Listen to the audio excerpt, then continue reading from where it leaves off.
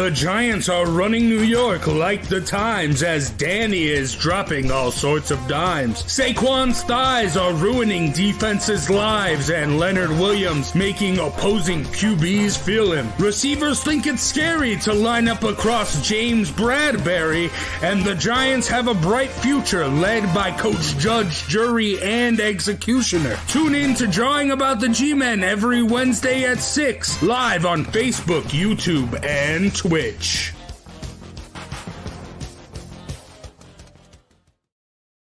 Do you have a 401k and some savings for future retirement that you don't even know if it's enough to live off of? How much is enough? And how often do you think about it? The team at JPEX Financial Group can help set your mind at ease. We specialize in creating strategies, doing the planning and managing of your financial, educational, and investment needs. We help clients pursue their investment goals with sound financial strategies. You deserve a personal, tailored plan. Lasting, meaningful, and open relationships are the foundation of our practice. You've worked hard for your money and should feel confident with your investment choices as you make decisions for your financial future. Your goals are our goals. We are dedicated to your needs and hopes for your future.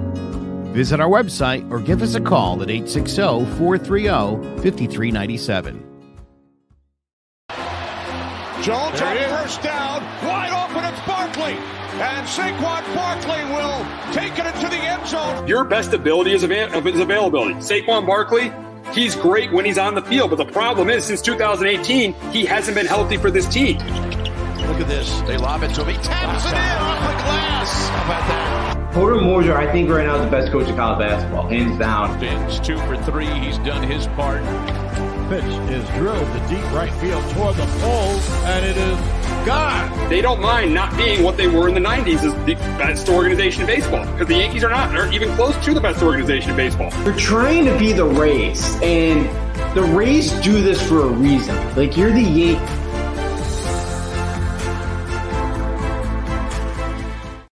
Welcome to Sports Talk with R&J. I am Steve Risser, along here with Justin D'Onofrio, and Thanksgiving is tomorrow, so we know what team we got to talk about and we got to open the show with. We never open the show with this team, but with Thanksgiving being tomorrow, and we all know what team opens up Thanksgiving, and that's the Detroit Lions, and they play an NFC North matchup tomorrow against the Chicago Bears. Obviously, the Lions haven't won a game. The Bears, they're sitting at 3-7, losing 5 in a row. Both these teams are desperate for a win.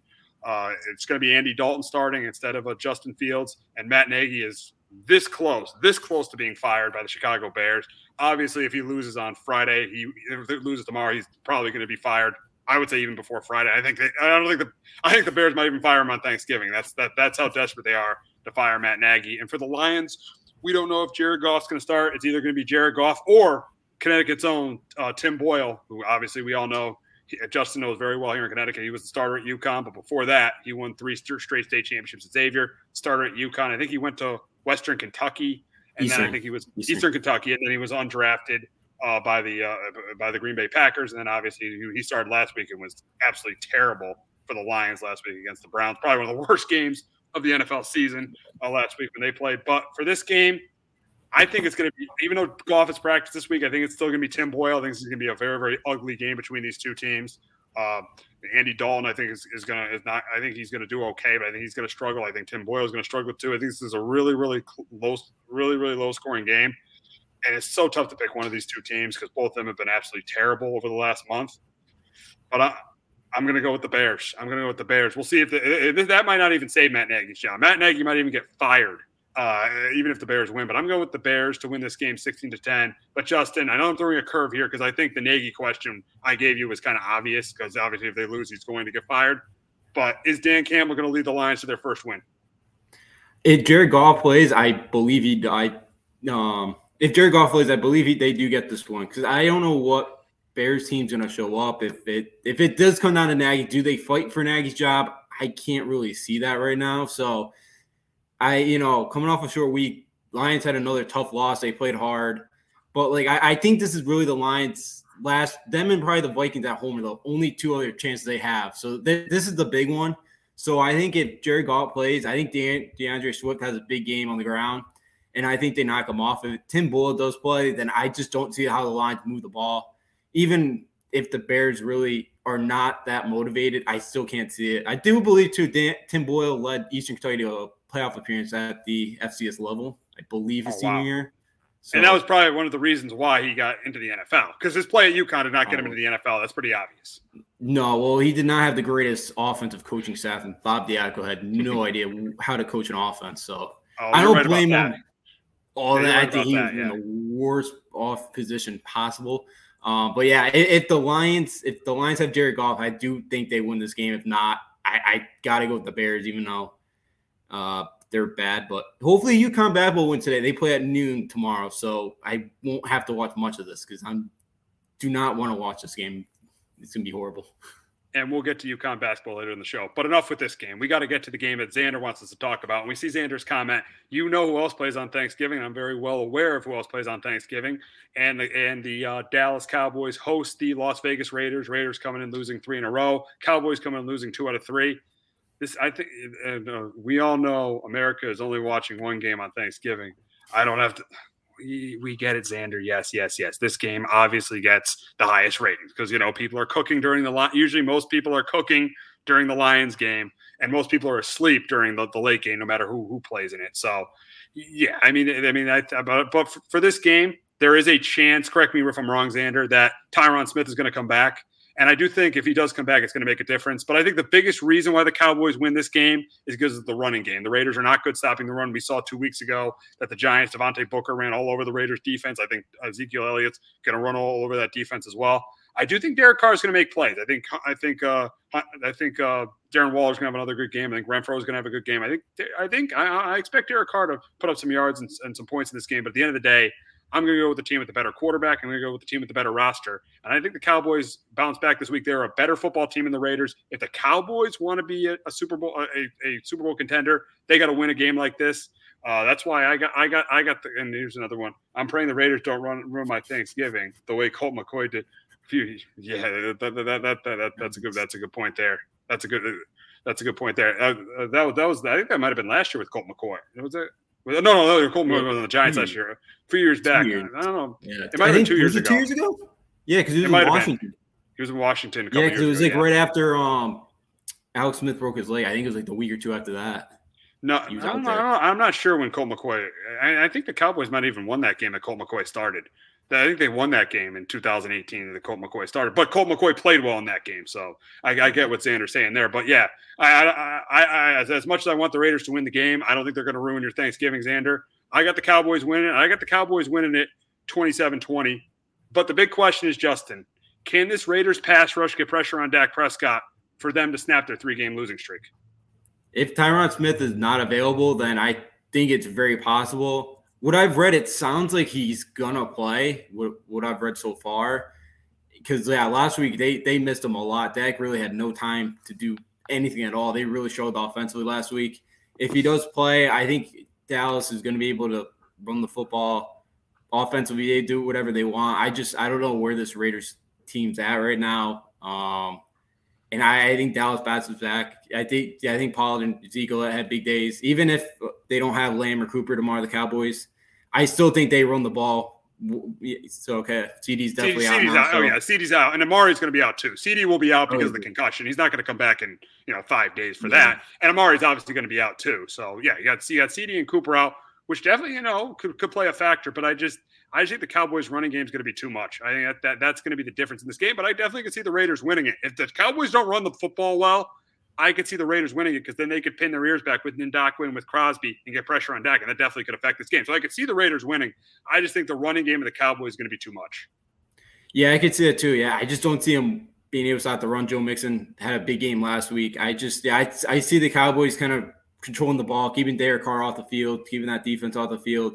And I think the Cowboys kind of win this game with the running game. I think Elliott and Pollard kind of do whatever they want right now against that Raiders defense. Absolutely. So it should be interesting, But for me with the Cowboys, I still have them as that 5th best team in the NFC. I promised Xander last week that I might change my opinion, but with last week's loss, I can't change my opinion. I would have last week changed my opinion, but I can't change my opinion with the Cowboys now. Yeah, their defense played pretty well last week with Mahomes. Offensively, they really missed Tyron Smith on that off the line. They just really had no idea. They really couldn't get any offense going last week. Dak was kind of running for his life. Garrett out here. We'll get to that, Santa. Gander out here. I wouldn't be shocked if that happened because Jason Garrett and Jerry Jones, they're close. They gave Garrett way too. They kept Garrett way too long as Cowboys head coach. But I wouldn't be shocked, but I can't see that happening. But we'll get to Jason Garrett later. I can't either. I don't think there's ever been I think the one example is Nebraska basketball. I think Fred Hoiberg hired. I don't remember if you know the old coach Doc Sadler. He hired him as an assistant, and he was fired from Nebraska. It was probably a different AD, but still, like, he actually went back to Nebraska after they still fired him. It's, been about 8-9 years, but, like, I can't recall another coach going back to his former team to, like, be an assistant coach after they fire. That seems weird. That would be a very weird thing. No, I see Xander's comment. Jerry and Garrett are Eskimo brothers. Eskimo bros. I see Xander's comment there. But yeah. I mean, I don't see that happening. And obviously this week for the Cowboys, if they want to keep pace, to me, this is it. If they want to be a Super Bowl contender, I feel like this is a game they got to win. You got a Raiders team that's lost 3 in a row, has not played well. You're at home on Thanksgiving. I think this is a game you got to win if you want to be a Super Bowl contender if you're the Dallas Cowboys. Yeah, absolutely. You're playing a Raiders team right now that's reeling. Short week at home. It's a Raiders team that's still trying to figure some things out. I thought last week in the fourth quarter, they finally started to throw some deep balls and it worked, but it was just too little too late. So the Raiders come out with a different game plan. They kind of want to attack deep. I still think, obviously still the impact of Ruggs because he was really starting to play well before the incident. But yeah, like this is a team you got to beat right now because they're not playing well. They really have not been growed on both sides of the ball right now. They just big spots too. They just, kind of shoot themselves in the foot like the Raiders have the last 15, 20 years. So yeah, this is a game that Dallas needs to win. They can't afford to kind of lose this one if they want to be a Super Bowl contender. Absolutely. So we'll get to the nightcap, and that's the Bills traveling down to New Orleans to face the Saints. These are two struggling football teams right now. And here comes Jaron. You can lose to the Chiefs and still be a Super Bowl contender, but if Dallas loses to this Raiders team, they're evidently not. Absolutely. I completely agree with Jared with that statement. Yeah, absolutely. You're 7-4. You lose a home game, the Raiders that just have not played well the last few weeks, pretty much the last month. So, yeah, this is a game where if you do struggle in this game, you're in a lot of trouble. And, you're still going to win this division. You're still going to be a playoff team. But, yeah, you're not going to be top half of the teams in the NFC. Absolutely. So let's get to this game in New Orleans between the Bills and the Saints. Two struggling teams right now, but I got to go with the team that's more healthy with the Bills because the Saints. You look at the Saints' injuries. I mean, they did score a little bit on the Eagles. They made that game in the fourth quarter a little. They were getting blown out, and then they came back a little bit against the Eagles. But you got to look at the Saints team. They're probably not going to have Alvin Kamara. They're probably not going to have their 2 tackles with Tyron Armstead and Ryan Ramczyk. They're probably not going to have their 2 tackles. So I think Buffalo's going to get pressure on Trevor Siemian. I think they're going to have trouble running the football. I think Buffalo's defense is going to control this game. The problem is Buffalo can't control a game on the ground. So this might be a game where there's a lot of 3 and outs because neither team is going to be able to run the football. But obviously, I'm going to take the better quarterback here. I think Josh Allen makes enough plays. I think Buffalo's defense forces a turnover. I think Buffalo's defense forces a turnover, gives their offense a short field, so they score that way. That's why I got Buffalo winning this game. And I got them winning it by 2 scores. I got Buffalo. I think their defense has a bounce back week this week. I think they hold the Saints under 10 points. I got Buffalo beating the Saints 24-9 in New Orleans on Thanksgiving night. But Justin, can this Saints defense help them snap their losing streak? I don't think so. I got the Bills 27-17. I think the Bills do what Jalen Hurts and the Eagles did last week. I think Josh Allen has a ton of rushing yards. They could not stop Jalen Hurts. And that was the one thing the Saints relied on was up front in the defensive line to be able to stop the run. And they could not do that last week. Jalen Hurts and the Eagles just ran all over them. They put up 40 points on them. I don't think the Bills put up 40 this week because I think right now there's a lot of problems right now with their offense. But I think they scored 27. I think Josh Allen has a big game with his legs. He may, and with how bad the secondary the Saints have played, they've really showed. I think they make some big plays offensively, the Bills, to Diggs. So I think the Saints are really going to struggle with just how banged up they are, and I think short week. I can't really see that. I love Sean Payton as a coach. I think he's one of the best, but I don't know how he rallies his team right now, and I don't know how they're going to beat the Bills Thursday night. It's a tough one.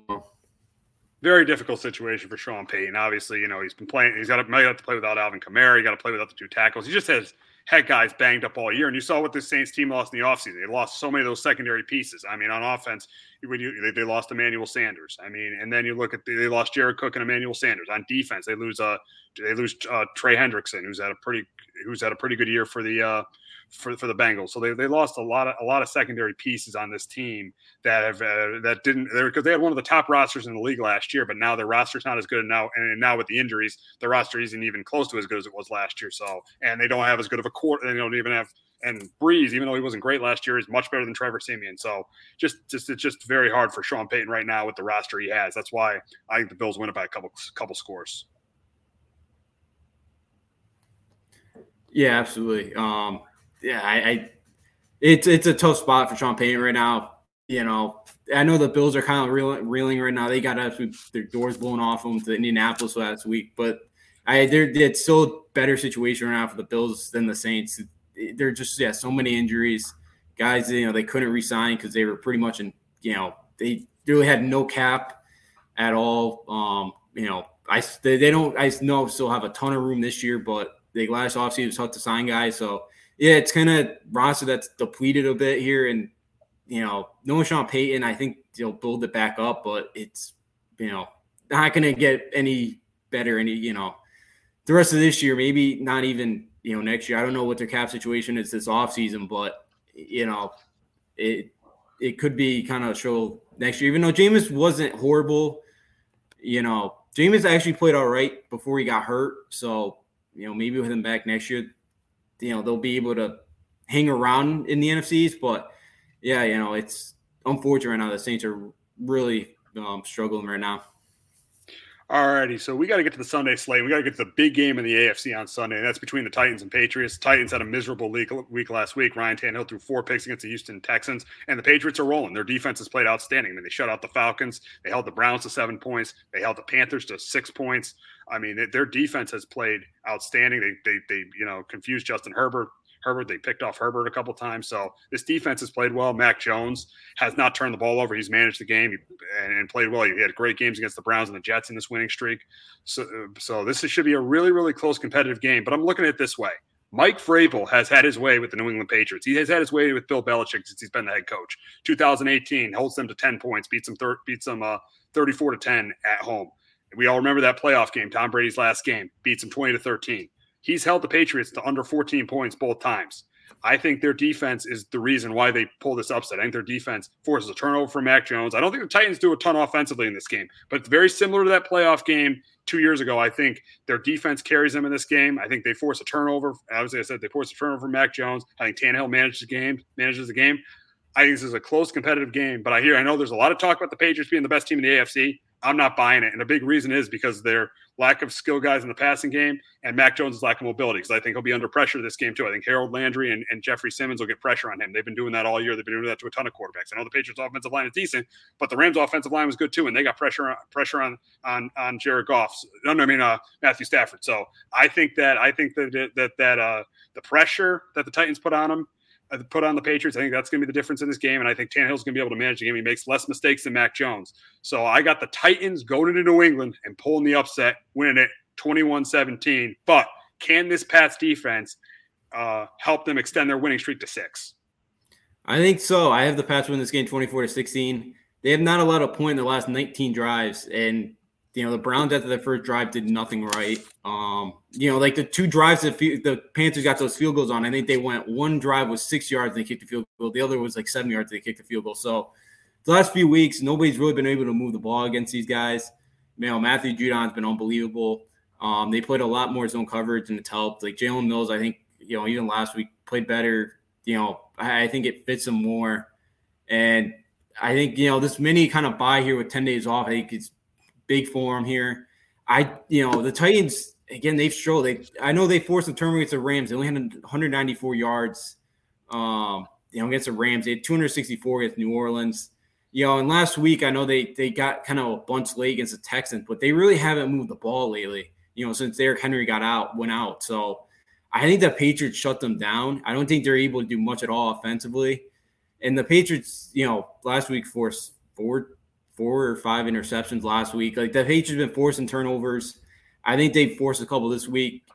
Giving Mac Jones a short field for that offense. I really like the way the team's playing. I think there's a real belief right now in this Patriots team that they can beat anybody. And I see them at home winning this game 24-16. This is a great situation. I'll admit, this is a great situation for the Patriots. They're at home. They got 10 days off. They're playing a Titans team who's coming off a terrible loss. But the reason I'm picking the Titans is I just think Mike Vrabel has had his way with this Patriot team. And this is with Tom Brady. This isn't with Mac Jones. This is with Tom Brady. Vrabel owned this Patriot. And we got to come from Jared. I'm with Steve. The Patriots have to come back to earth sooner or later, and I agree with and that's a good comment by Jared, because if you look at this Patriot team, they still don't scare you in the passing game. I mean, Mac Jones, I think he's played really well against the Browns and against the Jets. But if you look at the games against the Falcons and the Panthers, they scored under 20 points. They still were very conservative with him. The defense carried them to those wins. I'm not hating on Mac Jones, but I'm just saying that the defense carried them to those wins. So I still don't think New England. I think they're obviously good. I think they could be a wild card team, but I still think even with Buffalo's problems, I still think Buffalo's the best team in that division because of the quarterback, because of Josh Allen. So I still think New England. I know it's a weak AFC, and a lot of people think they're the best team in the AFC. I don't think they're the best team in the AFC. I think they are going to come down to earth this week because of, I think the Titans will blitz, and Mac Jones had issues picking up blitzes against the Falcons. And the Titans have a better defense than the Falcons. I think they're going to get pressure on them, and they're going to force them to make mistakes. And I think in this game, Ryan Tannehill's not going to turn the ball over a ton, and that's why I think it's close and competitive. But I just think Tennessee comes away with the win. Yeah, I could see it. I see Jared's comment. Usually New England does win these games easy.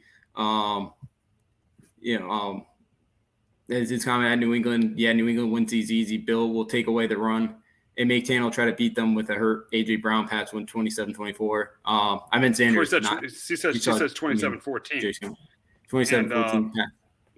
Yeah. I mean, I could see the Pats winning this game by that score, but Mike Vrabel's done a really good job against Bill Belichick, and I just don't think this Patriots team. And yes, they're 7-4, but I just don't think I just don't think they're a great team. I still don't think they're a great team. I'm not completely buying them yet. Yes, if they win the next 2 weeks, I'll start buying them. I promise you guys that, but I'm still not buying them yet because I mean, obviously they blew out the Browns, but that was with a banged up Baker Mayfield without Nick Chubb. And then the Chargers was their best win. I mean, I'll give them that one. But still, outside of that, they beat, a bad Jets team, an average Carolina Panthers team, and then a Falcons team that's really been slumping. So I'm not discrediting the Patriots. I just don't think they're explosive enough on offense to consider them a great team.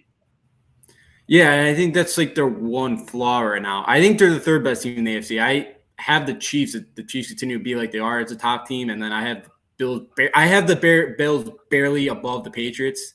Then I have like the Ravens just behind the Pats. I just with all their injuries. I see Sanders' comment. Steve, they have the top 5 defense or for them. I get it. But the thing is when you pressure Mac Jones and you take away that run game, he's not as good as you saw, when they played teams like the Saints, when they played teams like the Bucks, they didn't score as many points. And let's not think this. And yes, they put up a ton of points against the Jets, and they put up a ton of points against the Browns. But just there's certain games where there's just consistency issues with their passing game. There's just which Kansas City's picked it up the last couple of weeks. Baltimore with Lamar Jackson, and then if Derrick Henry comes back for Tennessee, I just think those teams are more explosive. Yeah, the Pats don't have that explosive guy, yet. You hope they bring in that guy. But yeah, like that's their one flaw. I think their defense is good enough though to keep them like the Rams. Like I don't think it's on the Rams. It's obvious their defense obviously on the Rams level. Back a few years ago when they made Super Bowl, but like I think their defense is good enough, especially with how weak the AFC is this year. I think their defense is good enough to lead them to a Super Bowl. I don't think it's going to win them a Super Bowl. Definitely not. But I think their offense is good enough just to do enough if their defense plays well. The Patriots haven't played much at all. this next 4 weeks, we're going to find out a lot. You know, they have. We're going to learn. We're going to learn. We're learn a ton about the Patriots if they win those 3 games. If they win, if they go like 3-1 in their next 4 games, I might even say they may even be the best team in the AFC. But I just don't see it happening. I see at best they're going to go 2-2 in those games. Yeah, and that's what I want. I just want the team to go 2-2. You're sitting at 9-6, with still the Jags at home. And then you got the Dolphins. If you're 2-2, you're good enough to make the playoffs. You go 2-2, they're going to make the playoffs in those games. Oh, yeah. They just got to avoid going any worse than that. Yeah, that's the thing. They just because they're beating the Jags and Miami. So if you can get the 9 wins by the end of the stretch, you're good because that's going to get you 10 wins is 100% going to get you in the playoffs this year. So we're going to find out a lot. You know, I think we could beat the Bills because of the way the Bills cannot stop the run. So I think we could beat the Bills by controlling the running game. You know, yes, it's going to be tough to go up there. You know, I assume the best Bills team's going to come out, but the way I've seen the Bills play the last few weeks, I still think they're a good team. I'm not that scared of them. You know, right now, the way they're playing. I see Sanders comment the Pats go get going free agency next season. We can see the Patriots. I love that Chris Godwin. That'd be a great addition. That'd be great. There. That'd be great. Great. We'll see what happens in free agency. But obviously looking at this year, as you said, we're going to learn a lot about this team in the next 4 weeks because their schedule gets tough now. Titans, Bills twice, and then you got the Colts. You're playing 3 contending teams. You're playing the team you got to beat to win the AFC East twice. So you're going to learn a ton about this team in the next 4 weeks. I just think personally, I think they're a good team. I just don't think they're as good as Baltimore, Kansas City, even the Bills and then even the Titans if they have Derrick Henry. And we'll learn about the Titans. We'll find out we'll find out if they're better than the Titans this week. If they beat the Titans by 2 scores, yes, I'll admit they're better than the Titans this week. But obviously we're just going to find out a lot about this team in the next 4 weeks. Yeah, absolutely. We will. You know, the Titans again, the 2 of the 2 losses come to the Texans and the Jets. So it's they could be sitting at 10-1 right now, something like that. So you know, it could definitely be a team right now saying 1 seed. I definitely do think it's a good team still. I don't really know what this offense hasn't done a lot. Tannehill threw 3 or 4 picks last week. I think it's a good team. I think defensively they've really stepped it up this year, but I really love the way the Pats mojo is right now. They're playing some really good football right now, and I think they find a way to pull it out Sunday. Yeah, we'll see what happens. Big game on Sunday in Foxborough. But we got to go on to my team, and my team is right now a complete mess. This team is a mess. Yesterday they fired Jason Garrett, which, you know, is he was part of the problem. He's not the entire problem. The biggest problem with this team is Dave Gettleman, and he needs to be fired immediately. He needs to be fired. I don't know why he hasn't been fired yet because he is the biggest problem with this Giants team. And it all started in 2018. It started, with the Nate Soldier signing, which was absolutely horrible. The trading for Alex Ogletree, which was terrible. And then obviously in the draft that year, you got Josh Allen sitting right there. And I know I wanted Sam Darnold. I'll get it. But you got Josh Allen sitting right there. But, we go 3-13, but, they got, and I love Eli, but they got, they don't move on from Eli. They draft a running back, number 2 overall. And it's funny. I told you guys Garrett wouldn't last. And yeah, you're right about that. You're right about that, Jared. You got to be so happy that Jason Garrett's away from your team. And I was kind of high on Jason Garrett coming in as the offensive coordinator, but yeah, exactly. It's a terrible move in the first place hiring Jason Garrett. Offense was way too conservative, and it definitely was a problem. And you got to count from Xander. I'm just upset that as a Cowboys fan that I have to sit there and watch the Pats be great for another 20 years while my boys don't. That's just the reality of the situation, my man, Xander. That's the reality of the situation. I mean, we'll see. We don't know how great the Pats are going to be yet. Let's pump the brakes there. And hey, you never know with your Cowboys. If they somehow, Jerry, if they, maybe someday, maybe Jerry finally realizes I can't be a GM anymore. They hire a GM. They get the right head. They hire the right head coach, and maybe they get back to being a great team because they got the talent. The problem with the Cowboys is it's the coaching. If Jerry steps down as GM, they hire a GM, they get the right head coach. Who knows, Xander? You might see the Cowboys win a Super Bowl soon, but that's what has happened. That's what is going to end up having to happen for the Cowboys to do that. But moving back onto the Giants, Dave Gettleman needs to be fired fired immediately. And that's the first. I mean, and I said it after 2020. And the big reason he kept his job in 2020 is they beat the Seahawks. They don't beat the Seahawks, he doesn't get fired. But yeah, go back to 2018. Not taking a quarterback was inexcusable in 2018. I know they were probably right about not taking the guy that I wanted in Sam Darnold, but they should. The fact they didn't take Josh Allen, you can't explain that pick. Then the Odell thing that offseason. You sign him and then you trade him. Then you have $16 million in dead money. I know I've gone through this, but it's just, and then in the draft, instead of taking a play, you stick with Eli, but then taking a player is going to help you this year. You end up taking a quarterback. So you have a guy you're paying $20 million to, or the number 6 pick sitting on the bench. So that made no sense. Just so many moves with Dave Gettleman that made absolutely no sense. He is the number one reason why this team is what it is right now. And he absolutely needs to be fired. And you know what? For the performances this team had on Sunday, Daniel Jones, and I've defended Daniel Jones, but on Sunday, he did not look like a franchise quarterback at all. And I mean, on Monday night, he did not look like a franchise quarterback at all.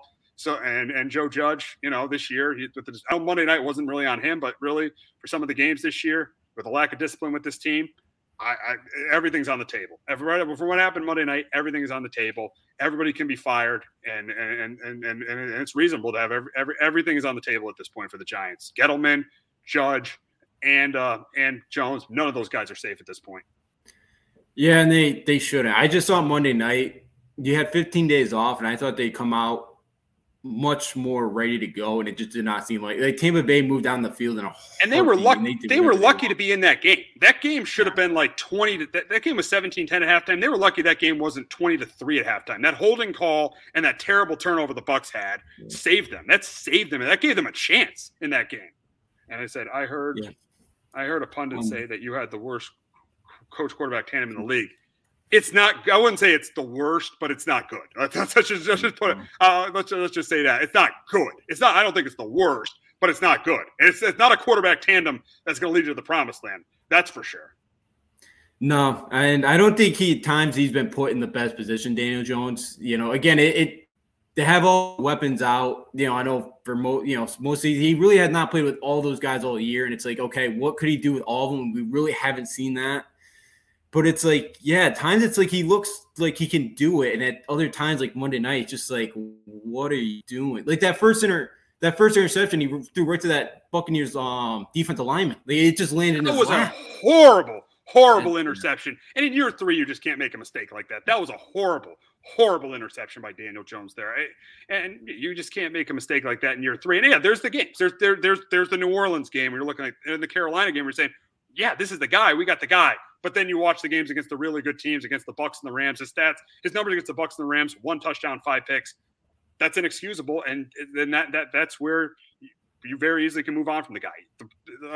And those are the 2 games I look at: the Panther game and the Saints game. Yes, those games you could say, oh yeah, Daniel Jones is the guy, and then you look at the Bucs and the Rams games, the teams you need to beat to compete for a championship, and you play that poorly, and that shows you why the Giants aren't even close to competing for anything right now. No, it's unfortunate. And I mentioned this. I don't know if you remember telling you, because I think I got like disconnected like halfway through a couple weeks ago. I think the Giants need to stop hiring guys that have any ties to this organization, because I think that's the most. That's a great point. That's absolutely. I said it right when they hired Dave Gettleman. Why would you hire a guy that worked with Jerry Reese? It makes no sense. It makes no sense at all. Why you would do that? That's why if this next GM is Kevin Abrams, they're screwed. They're screwed. And you'll know they're screwed if they hire Kevin Abrams. They better not hire Kevin Abrams. They need to hire a guy outside the organization. If they don't, they are screwed, and they will continue to lose. They will continue to lose. If they hire a guy that is in the organization, they will continue to lose. Yeah, absolutely. Because it just hasn't really happened. Like I was looking this up. Since 1970, out of the NFC East, they have the least amount of NFC titles. They only have 8. Washington has 9. And it's like, like I know the Giants have had some of their runs, but it's like they never go on a run that seems like for 5, 6, like they never sustain it. Like it's there for like 3-4 years, but then it's like they can never kind of like get it going for like 6-7 years. Like it really hasn't. They haven't really been able to do that. I know the Cowboys have always been good, but yeah, it's been a lot of losing, especially the last decade. They just cannot get it right. And I thought coming on paper with the signings they had, and I thought they had a good draft class coming in. It just, I know all the injuries hurt, but yeah, they can't put it together, and it's unfortunate. And they have to get rid of Dave Gettleman. But if you're going to bring in a guy to say get another guy at Giant 10 like Kevin Abrams, what's the difference? What's the difference going to be? The Giants have built a dynasty since the Super Bowl started. I mean, the Giants have built a dynasty since this. Call Jeff Hostetler's and a wild card Super Bowl chief. Yeah, I mean, but the thing is with the Giants right now is just it's been going on since 2013. Just poor decisions started from Jerry Reese. It's stuck with Dave Gettleman and Will Hernandez. That was another Dave Gettleman pick that was terrible, and he was terrible on Monday night. It's just been absolutely pathetic, and it's just they obviously need to move on from Gettleman and Judge and Jones are on the table too. But we got to get to the game on Sunday with the Giants, and they host the Eagles. The Eagles have really found an identity. I think this Eagles team has really found an identity with the running game with Jordan Howard, Miles Sanders last week with Jalen Hurts. And I think it helps with the running game too with Jalen Hurts because that opens up the zone read and the read option. I think they're going to move the ball on the Giants defense. I think with how poor the Giants linebackers are, I think they're going to be able to run the football against that Giants defense. And I think for the Giants, I do think they move the ball a little bit. I think this is a game Saquon Barkley plays well in because I think the Eagles like to play that 2-deep zone. They have 6 guys in the box. I think Saquon Barkley has a huge game there. I think Freddie Kitchens, what he's going to do is there's going to be more big plays in the offense. And I know Garrett took chances. There's going to be more big plays. And I feel like he's going to use, especially in this game with how weak the Eagles linebackers are with TJ Edwards. It's a different animal when you're facing Levante David and Devin White. You're facing TJ Edwards and Alex Singleton. I feel like that Freddie Kitchens, they're going to use a lot more zone read and read option with Daniel Jones. They're going to run Daniel Jones more. And I think the Giants will move the ball too. I think this is a close competitive game, but I'm going to go with the better football team here. And I'm going to go with the Eagles to win this game 27-23 at the Meadowlands. But Justin, can the OC change spark the Giants to an upset win?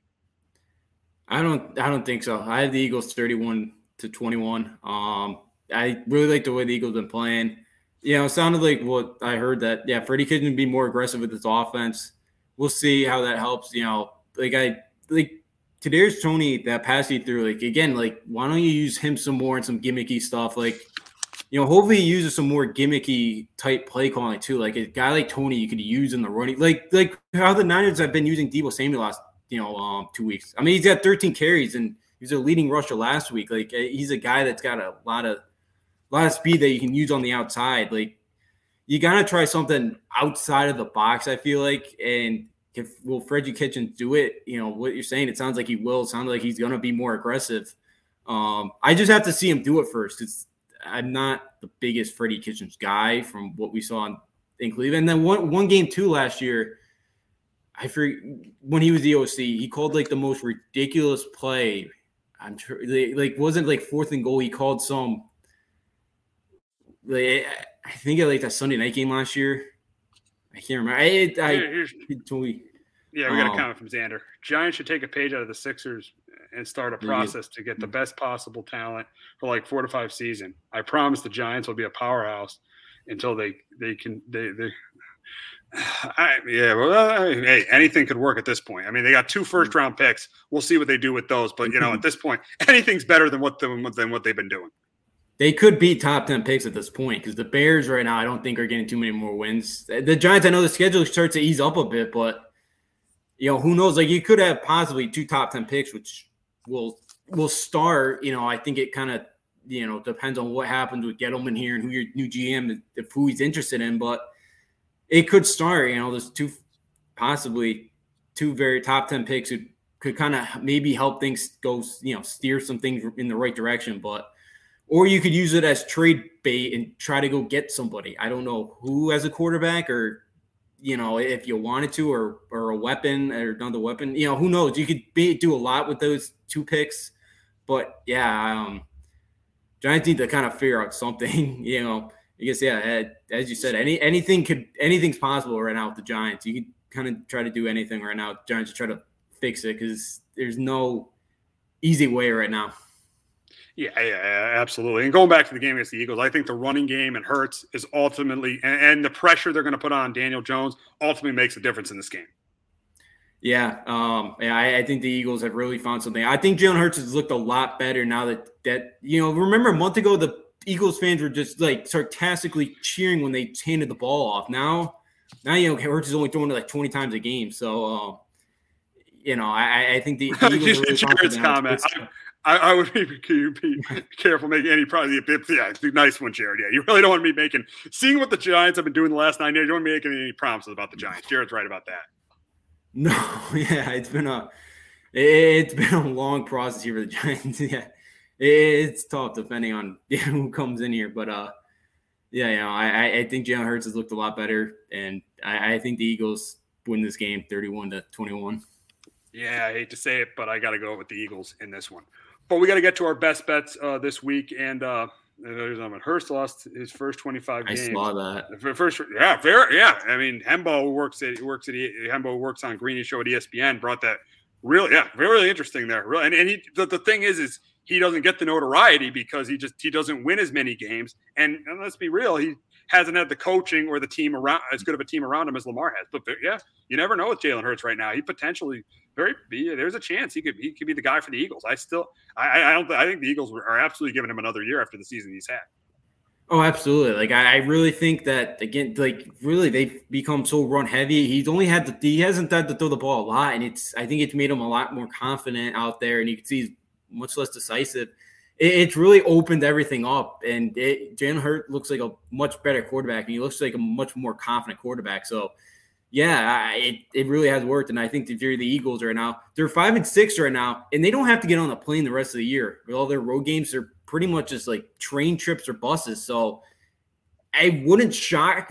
I know how competitive the NFC is, but like if the Eagles do somehow find a way to sneak in the wild card, I wouldn't be shocked. And obviously, if you do sneak in the wild card, you got to bring back Jalen Hurts no matter what. Oh, absolutely. I think they make the playoffs. I think with this schedule, I think they finish 9-8. I think they take 3 out of 4 against Washington and the Giants because they have 4 of those games. I think they take 3 out of 4 against them. I think they obviously beat the Jets. They'll obviously win that.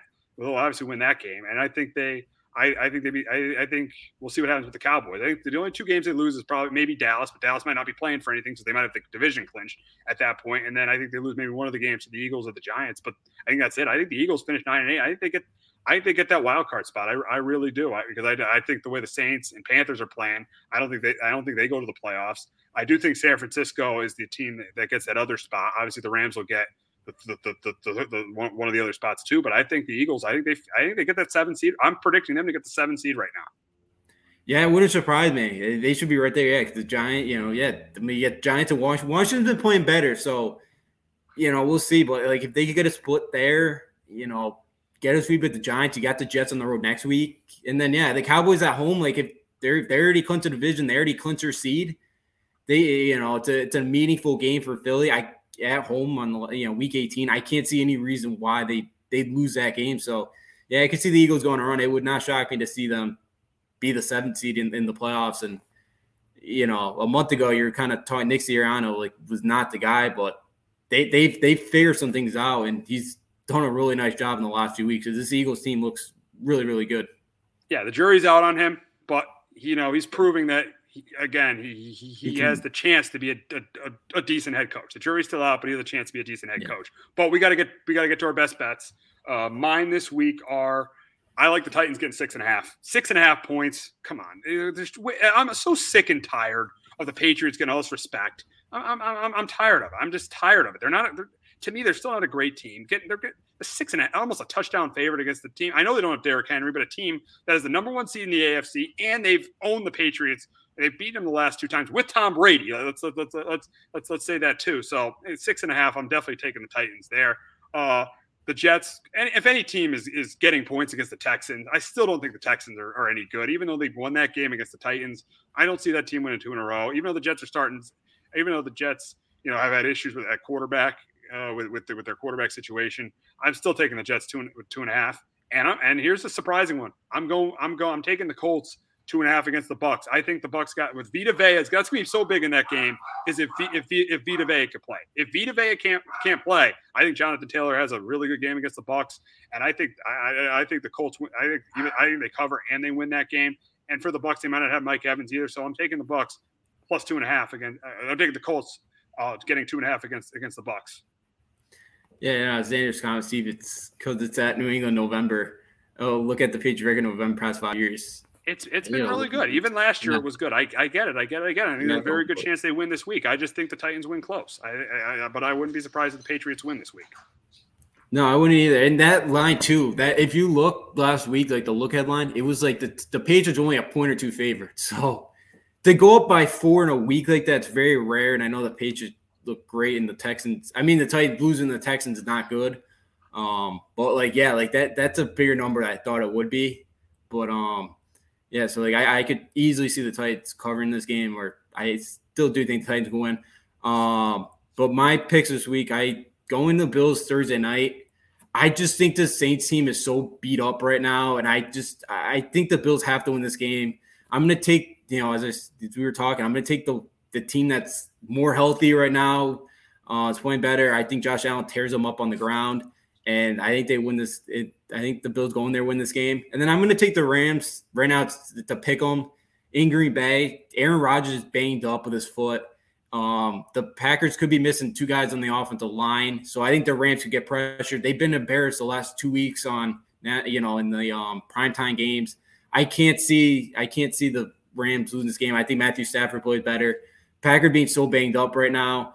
I think Cooper plays well, and I'm going to take the Rams to knock off the Packers. And then my last one, Monday night, Washington versus Seattle. So in the last 15 games that Russell Wilson has started, he's averaging 215 yards passing and a touchdown and a half. That's it. And the only other quarterbacks are doing that is like Tua Tagovailoa and Sam Darnold. So Washington's starting to figure some things out right now. And Colt McCoy tore him up in the air last week. So I expect Taylor Heineke to do the same this week against the Seahawks. It's a team that's reeling. It's a team right now I have no trust in. So I'll take Washington to win as well on Monday night. And a good point by Xander, getting back to that Titans-Patriots game. A.J. Brown, that could be very critical. That could obviously be very critical because that's the one thing the Titans have. I feel like the Titans have a major advantage over the Patriots is their skill guys. Julio Jones, I know he's not as good as he used to be, but he's still better than any receiver the Patriots have. And A.J. Brown, that's going to be huge if A.J. Brown can't play in that game. Yeah, absolutely, because then they're down their top 2 guys. They still have Julio Jones, but yeah, not to have a big playmaker like that. Against the Patriots secondary, who has been playing better since they've kind of switched to man zone coverage, and it's kind of what Bill figures out by now of what his team does best. So yeah, losing A.J. Brown is gonna be huge. You already lost Derrick Henry, so yeah, it's gonna make they may have to really rely on that run game, which the Patriots have been good stopping if they don't really if A.J. Brown isn't able to go on Sunday. Yeah, we'll see what happens there. That obviously is an interesting game. We got to get back to Sunday's slate, and we got the Bucs traveling to Indy to face the Colts. And I think this should be it's going to be a really, really close competitive game. But as I said, this is why the Colts are my best bet. The difference is going to be is I think Vea being, I don't think Vea is going to play, and I don't think, and Evans might not play. So I think this is a close competitive game. But I think Jonathan Taylor is a big day. And I do think that Carson Wentz manages this game. I feel like the Colts are the team that's going to run the football better, which probably ultimately leads to the quarterback making less mistakes. And I think Brady makes that one big – I know Brady's played really well, and Bucs are still my Super Bowl pick. And this will be the last time I'm going to promise everyone, this will be the last time I pick against Tampa Bay for the rest of the season. As long as number 12 is back there, this is the last time I pick against Tampa Bay, but I'm going to pick against them here because I really like the way Indy's playing. I think because I do think Brady will make that one mistake if Mike Evans doesn't play. There's just too many unknowns with who will play and who won't play for the Bucs. So I think this is a really close competitive game. But I'm going to go with the Colts in the upset. I got the Colts winning 27-24. But Justin, can Brady stay hot and keep the Bucs in contention for that number 1 seed? I think they can. I'm a little pessimistic because the Bucs have been horrible on the road. But I have the Bucs win this game right now, 27-20. Yeah, if some of these injury news comes out, I may switch to the Colts because I wouldn't try to make the Colts do win this game, especially if Vita Vea is out. But Brady's been on fire lately, and he always plays his best. He always says it. It's like the season starts after Thanksgiving. It's after, Sunday will be after Thanksgiving.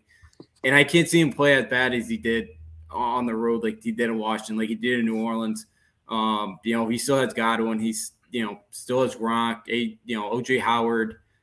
As a tight ends, I think they may struggle to run the football in this game. And I think that's the key because that's really what led them to Super Bowl last year. They really got that running game going, It's going to be tough this week to get it going against a good Colts team, but if they can, I think obviously it was a huge part of why they won the Super Bowl last year. I do worry Brady's got to drop back and throw this ball 40, 45 times this week, but I think they do enough on the ground in this game. I think their offense, I think Brady spreads balls out to Godwin and Howard, Gronk, and I think they do enough in this game to get the win over the Colts 2020.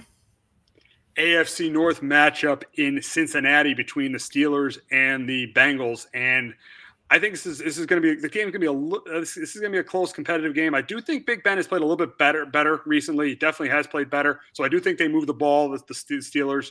I think he gets the ball to Chase Claypool and Deontay Johnson. I think he's able to move the ball. I think they'll struggle to run it because the Bengals are good against the run. But the problem is the Steelers are a different defense without T.J. Watt, and it's clear and it's obvious. You look at the record of the team and the games he hasn't played in. The Steelers have been the Steelers have not won a game. He got hurt midway through that Raiders game. He didn't play the last time against the Bengals. It looks like he's not going to play this week against the Bengals, and he didn't play last week, and the Steelers gave up 41 points. This Steelers defense is a different defense without T.J. Watt. That's why he's a top 5 edge rusher in the league. I think it's a close, competitive game, but I'm going to go with the team with the more explosive offense. I'm going to go with the team with Joe Burrow and Jamar Chase. And it's crazy I'm picking a team that's coached by Zach Taylor, maybe a team that's coached by Mike Tomlin to win twice, but I'm just going to go with the better quarterback right now and the more explosive offense. And that's why I got the Bengals beating the Steelers 28-20. But Justin, can the Steelers bounce back this week and get revenge from week 3 against the Ravens? It's going to be tough. There's a lot of unknowns. I had the Bengals win this game right now, 23-17. Like, if it sounds like Watt's not going to play, I definitely think it's a huge difference because, as you mentioned, they really defensively last week, they were horrible. It didn't help either that Micah Fitzpatrick was out as well. Their best guy in the secondary, led the league in interceptions 2 years ago. So that was a big piece that they did not have back there as well. Jared, the nice comment there for Steve. Who were one of them? Yeah, thank you, Jared. Thank you very much, and thanks for listening. Thanks for listening, my man. Thanks for listening. You do a great job on throwing jabs as well, so thanks for listening, my man. Thanks for listening, Jared. But in this game, I think Cincy does what I think with all the questionable guys right now that's out for the Steelers, I have to pick the Bengals. I think they do enough. I think Jamar Chase, Joe Burrow, do enough in this game. Pitt. I think I would think about this too with Big Ben because he has played better, and because 2 years ago when he tore his UCL, he had Tommy John surgery, and I felt like at the end of last year, when he really started to struggle and you couldn't throw deep, I think he just got tired because that's really what happens to a lot of these major league pitchers after they get Tommy John. They just get worn out and their arms kind of get tired. And he was throwing the ball a lot last year. They couldn't throw the football, so I think that was a huge part of why they kind of tailed off last year. But I can't really see the Steelers win this game with all the question marks right now. I like the Bengals. I thought they came out and played well last week in Las Vegas. So I'm going to take the Bengals to win this one again, 23-17. We got an interconference matchup in Miami. Panthers need this win to stay in the playoff race. The Dolphins, they're trying. I mean, they have to pretty much win out to keep their playoff hopes alive. And for this game, I think it's really, really close and competitive between these two teams. But I think the difference is going to be the running game of the Panthers with Christian McCaffrey. Miami struggles to stop. There's a great stop in the run. And the pass rush of Hassan Reddick and Brian Burns getting pressure on Tua Tagovailoa. And that's why I think Cam Newton makes less mistakes than Tua. I think this is a close, competitive game. But I'm going to go with the Panthers. I'm going to go with the Panthers winning this game close. I got the Panthers winning it 23-20. But Justin, can Tua lead the Dolphins to their 4th straight win? I think they will. I got the Dolphins win this one at home 24-20. I think Tua protects the football. Yeah, the Panthers passer has been really, really good. I just can't trust Cam Newton at quarterback. So I know he played all right last week. I'm just still not a big fan of him. I think the Dolphins are really figuring things out. Their defense played a lot better the last few weeks. I think this Dolphins team's kind of figured some things out. I think Carolina last week gave up 190 yards on the ground. The Pats ran all over them a couple weeks ago. I think, Dolphins get something on the ground with Myles Gaskin, going. I know they've been horrible running the football this year, but I think they do enough this week. I think, Tua does enough to protect the football, and I think their defense makes a play or two for Tua to help them out. get them some short fields in this game. And I'm going to take the Dolphins. I really like the way they're playing right now. I know, they beat the Jets last week. I know they beat Titans a couple weeks ago, but they played well against the Ravens a few weeks on that Thursday night a couple weeks ago. I'm going to take the Miami Dolphins here, 24-20. I think Tua gets it done. I think he's played better. As long as he practices the football, I think they win this game. Falcons head down to Jacksonville trying to snap their 2-game losing streak against the Jaguars. And I think, again, this is a close, competitive game. But I'm going to go with the QB with a little bit more upside here. I'm going to go with Trevor Lawrence. I think this is a game where, Trevor Lawrence, I think the biggest difference in this game is Josh Allen. I think Josh Allen, the guy from, I'm not confusing with the Bills quarterback, but the guy from the Jaguars, I think he gets pressure on Matt. I think that's going to be the difference is the Jaguars get pressure on Matt Ryan. The Falcons will be without Calvin Ridley this week. And I do think Trevor Lawrence makes less mistakes than Matt Ryan in this game. And I think that the pressure is going to be the difference. Josh Allen, I think he's been playing well recently for the Jaguars. He's going to be the difference maker. And that's why I got the Jags winning this game. I got them getting their third win. I got the Jags winning this game 20-17 over the Falcons. But Justin, can Matt Ryan help the Falcons snap their losing streak? I don't think so. Yeah, I got the Jags 27-17. They just have if Cordell Patterson does not play, what else do they have besides Kyle Pitts? Like Russell Gage is going to be your number one wide receiver. I just can't see the Falcons doing much offensively. I think the Jaguars, I know last week their defense got put in a tough spot, a couple turnovers early. They just could not get off the field. But besides that Niners game, the Jaguars have been starting to play competitive. The Falcons just have no sense of direction. Something we talk about all year. They can't run the football. They have no weapons right now besides Pitts. So as long as you keep Kyle Pitts in check, and as you mentioned, Josh Allen and that Jaguar pass rush and I think that's been a huge part of why their defense has been playing better the last couple of weeks. I think they get after Matt Ryan and they get a couple sacks on him. Again, I bet they force a couple of turnovers as well. And I have the Jags winning this game 27-20. And all those kind of, will Urban even make it through the season? Look like, the team's starting to play better. The team's starting They didn't to play well last week, but they played. They are playing a little bit better. I'll give you that. They didn't play well last week, but they've started to play a little better. They upset the Bills. They were competitive at Indy. They played a little bit better. I think Urban Meyer's earning himself a second year. That's the thing. But yeah, but I do think they bounce back from last week. I do think they win this game. Yeah, horrible last week, but yeah, besides that, the last couple of weeks they've been better, and they figured some things out, and that defense has become a big weapon for them. So yeah, I think the Jags win this game on Sunday afternoon. Battle of 2-8 teams down in Houston. The Jets face the Texans, and I think this is a really low scoring game between two terrible teams. But at the end of the day, I'll take the team with a little bit more talent. I'll take the Jets 19-17. Justin, who you got? I had Texans 24-17. I like the Texans offense with Tyrod Taylor out there. I don't know what the Jets are going to do. Now that Wilson's back, do they change up their offense again to kind of help Wilson out? I don't know what to kind of expect from the Jets offense this week. I'll take the Texans this week at home. I think Tyrod Taylor plays well enough to get him a win, and I think against this poor Jets defense, I think he does enough through the air against them. We got a big matchup in Green Bay between the Rams and the Packers. The issue is the Packers are all banged up, especially in the offensive line. We don't know if Bakhtiari is going to play. Jenkins is going to be out. And really, when you're facing a Rams defense that can get pressure on the quarterback, and the Packers might not even have Aaron Jones, so they can't run the ball, which is the one thing that, that's what the Niners have done to the Rams for years. That's why they've matched up well with the Rams. I think this game is going to be it's going to be even with Aaron Rodgers. And, but the problem with Rodgers is he's banged up too. So the Packers are just so banged up. But Aaron Rodgers being banged up, you still take half of the quarter, more than half you probably still take 75% of the quarterbacks. And you probably still take Rodgers over 75% of the quarterbacks in the league not being 100%. Shows you how good Rodgers is. But I just think in this game, the pressure of the Rams is going to be an issue. I think Rodgers we don't see Rodgers make mistakes much, but he might make mistakes. And I do think the Rams, control the game on the ground. I do think they do a decent job running the ball. I do think Stafford, again, with the injuries the Packers defense has, I don't love Stafford, but I think he makes enough plays in this game for the Rams to win it. And that's why I got the Rams being the Packers 27-20. And Justin, this was one of your best bets. And why was it one of your best bets? Yeah, I like the Rams because, as you mentioned, how banged up the Packers are, I forgot Jones may not even play either. Dylan, I like him. He's more of a bruising back. Offensive line, they're going to show. Yeah, like that. I think the Rams too. They're coming off a bye, and they've got embarrassed the last 2 weeks. On primetime. And I don't see any way. I see them coming out and playing their A game. I think Stafford makes some plays at Cooper Kupp. Again, he's having an MVP type season. I think that continues against this Packers defense. Yeah, I think they keep Rodgers off the field. He's banged up. So I think Aaron Donald gets after him, and the rest of that pass rush is going to get to him.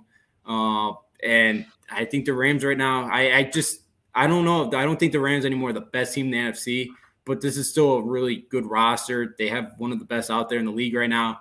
And I think they go on the road this week and want to make a statement to the rest of the league that they're still to kind of, they're still a threat to the rest of the NFC. So I got the Rams going on the road this week and winning up in Lambeau.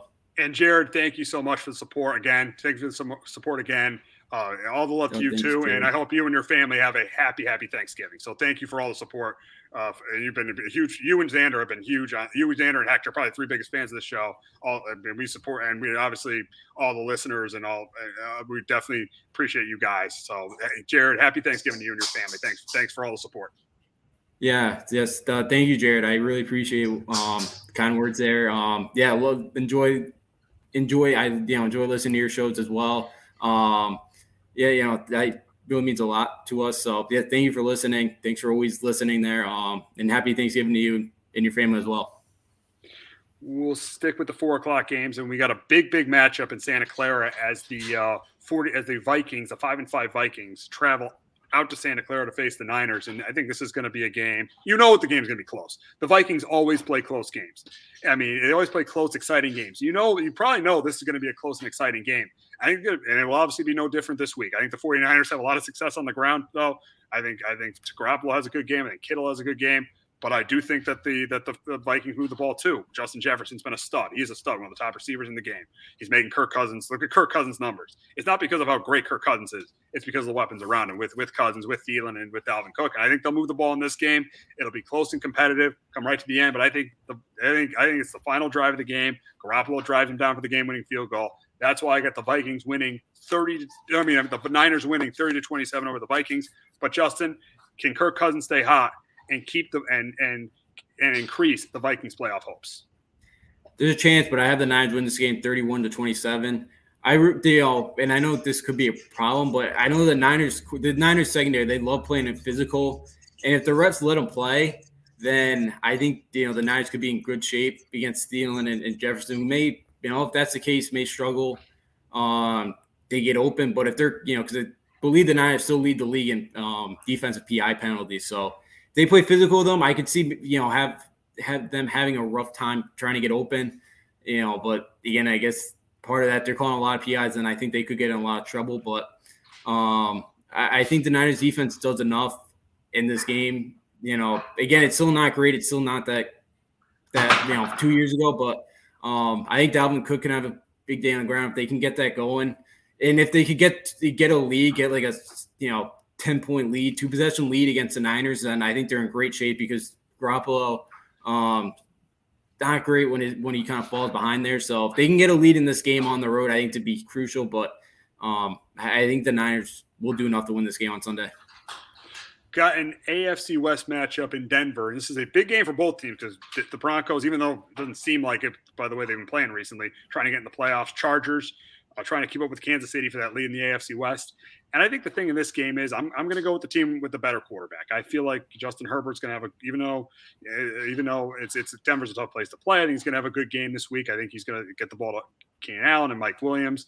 But I do think the Broncos do move the ball against this Chargers run defense, which has really struggled this year. I think Melvin Gordon and Javonte Williams have a good game. But the difference is going to be is Chargers are going to get touchdowns. Broncos are going to get field goals. That ultimately ends up being the difference. That's why I got the Chargers beating the Broncos 27-19. But Justin, can the Broncos running game carry them to an upset win? I think it's very possible because the Chargers, they just do not really stop their run well at all.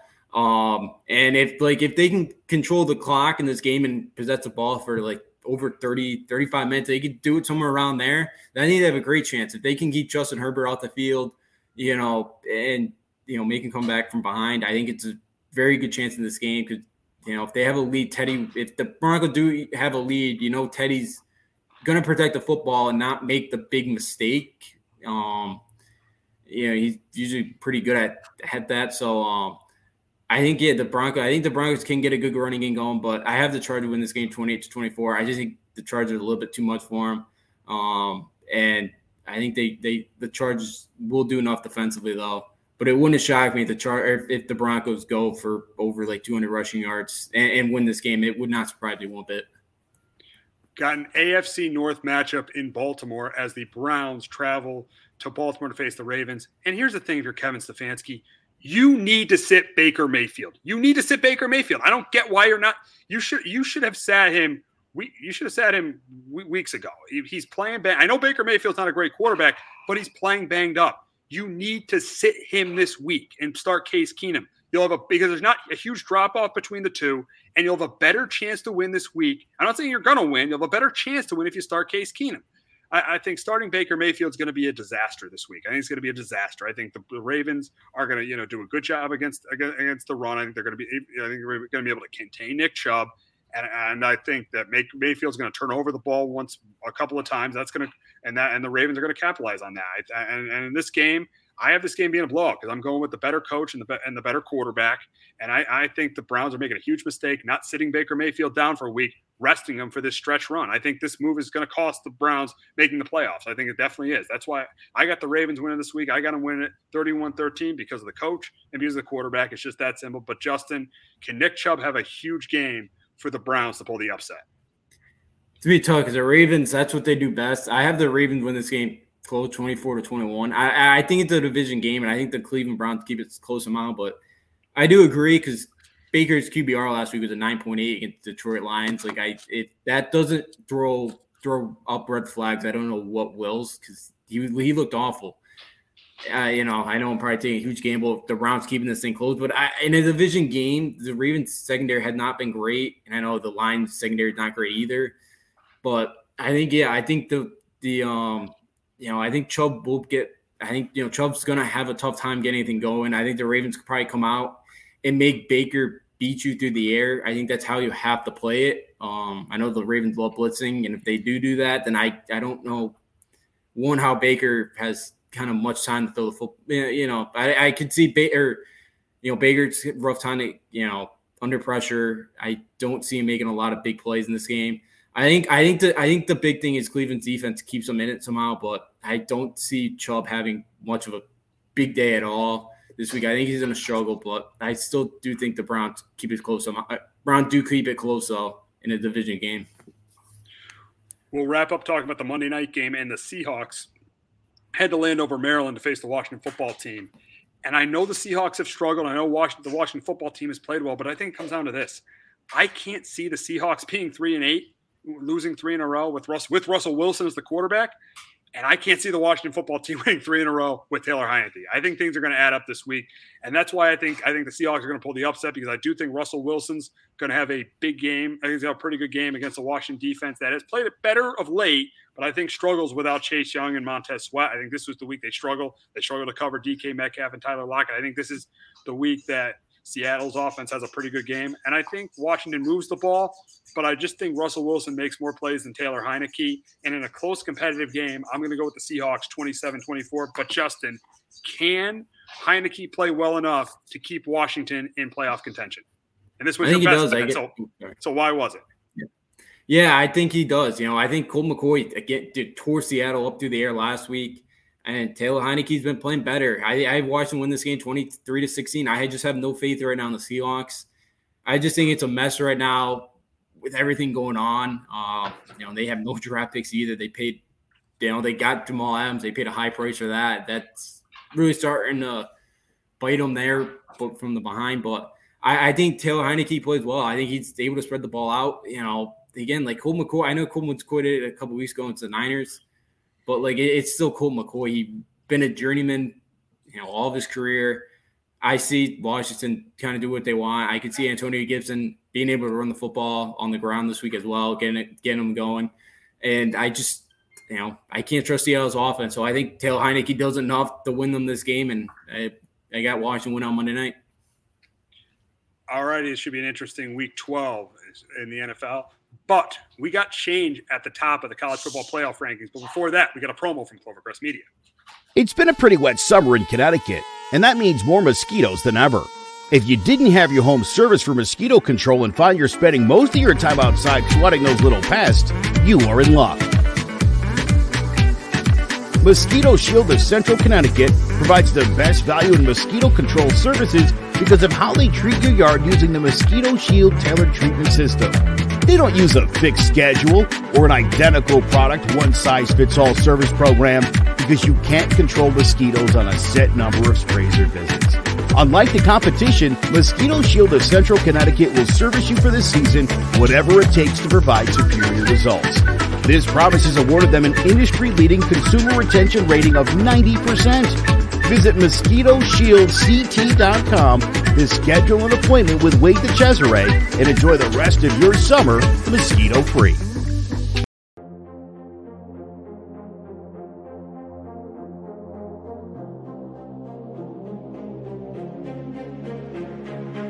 The college football playoffs are coming, and we got you covered in each game, rankings, and bowl game. We're breaking it down on each snap, each week, Tuesdays and Thursdays. Joe Aguirre, Jace Garcia, and myself, Obi Muniz, giving you the highlights, predictions, and current rankings. Visit our website at CloverCrestMedia.com and HHWShow.com.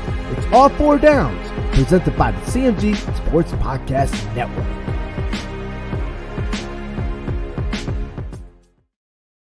All right, we had another week of the rankings for the college football playoff rankings last night, and no debate who number one was. That's obviously Georgia, but we had a surprise at number. Not a surprise. I think we kind of expected it, seeing the way the two teams played last week. But Ohio State leaps over Alabama, which I think is right. I think right now Ohio State's a better team than Alabama.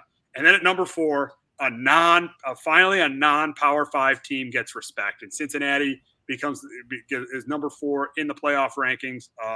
Then you got Michigan 5, Notre Dame 6, Oklahoma 7. And then my biggest issue, and it's been my biggest issue since these rankings came out, why is Oklahoma number 10? Why are they behind one team that has 2 losses, which I don't get. I don't get why Baylor's number 8 with 2 losses, and then 2 teams with 2 losses.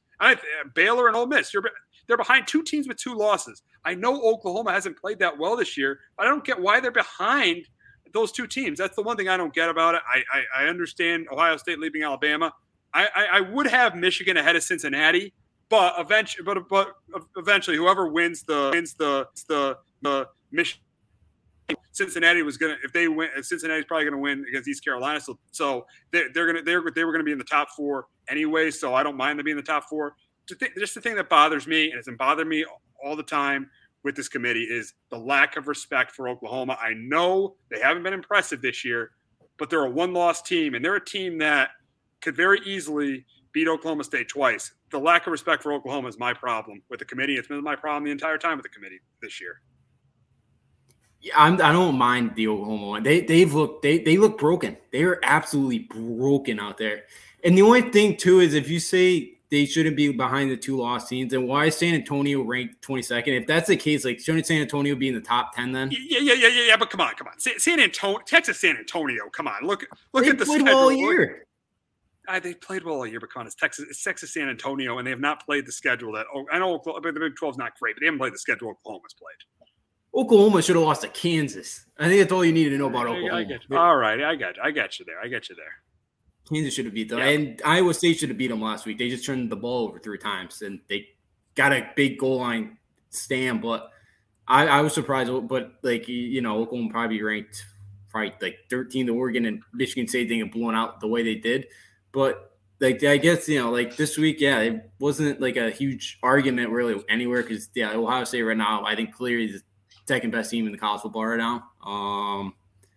Alabama struggled again, and I know last week I know they blew out New Mexico State, but again, that's a horrible team. But 2 weeks ago they struggled into LSU, so and they lost his last 2 in Jordan Hare. Like, I thought if Bo Nix was healthy, I really think there's a good shot Auburn was going to beat them this week. But now, with him out, I don't think there's any chance they win that game. But I know like 5 with Ohio State and Michigan, I know that's really going to settle with that this week. Notre Dame, Oklahoma State. Like, Oklahoma State, I could see them. Jason's kind of here. My biggest problem with the rankings is San Diego State being ranked behind Utah. They only have 1 loss and beat Utah. I get Utah had that big win against Oregon. But yeah, they still have 3 losses. Again, it's the conference they play, and you oh yeah, no, but you got a good point. San Diego State did beat them, so I probably put San Diego State ahead of them. Yeah, I get it. It's good point there. Good point there, Jace. Yeah, they should. Yeah, if head-to-head matters, they say now head-to-head doesn't matter if you're before that Michigan game or at the week after, and Jace comment. He's a Utah fan too, and saying that. Yeah, and we know Jace loves his teams too. So if he's saying that, you know the committee's right. You know the committee didn't get that one right.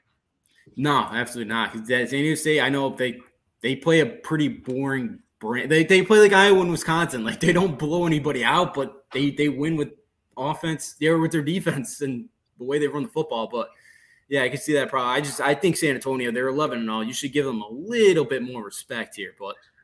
Yeah, that's just me. I like the little guys. But Oklahoma State, I guess, will be interesting. Like Oklahoma State, if they do beat Oklahoma, do they have a shot there to jump Cincinnati if they beat Baylor? Next weekend. That's going to be so interesting to see what happens between Cincinnati. Notre Dame's probably going to only have 1 loss, and Cincinnati, Notre Dame, and Oklahoma State. That's going to be really interesting to see what happens between those 3 teams. And that's assuming that if Alabama wins, Alabama and Georgia are in, and then I'll say Ohio State wins, they're in.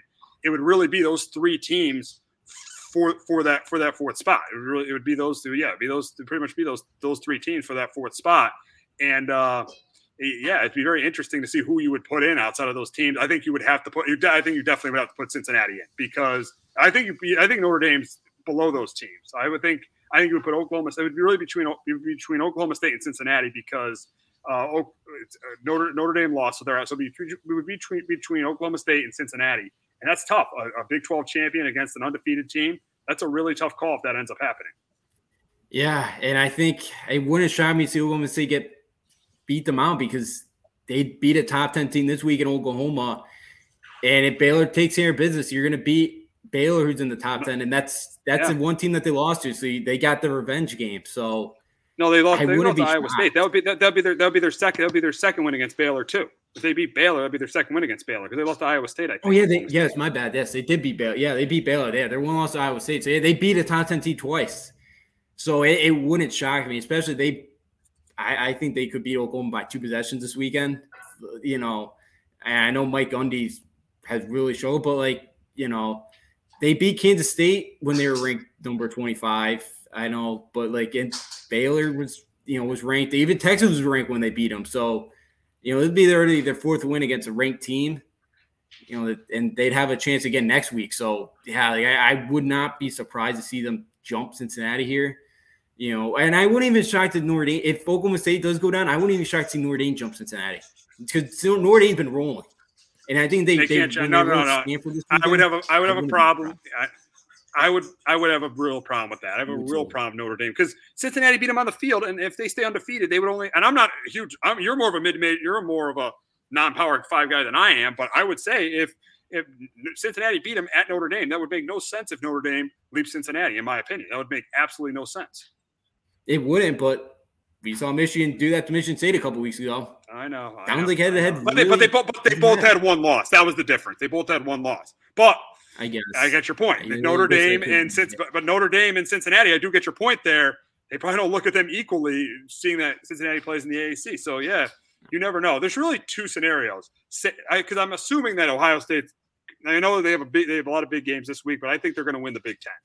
And Georgia, they're going to get in regardless of what happens. So that's 2 teams that are in. The biggest thing is, and Cincinnati's definitely got to be rooting for Georgia.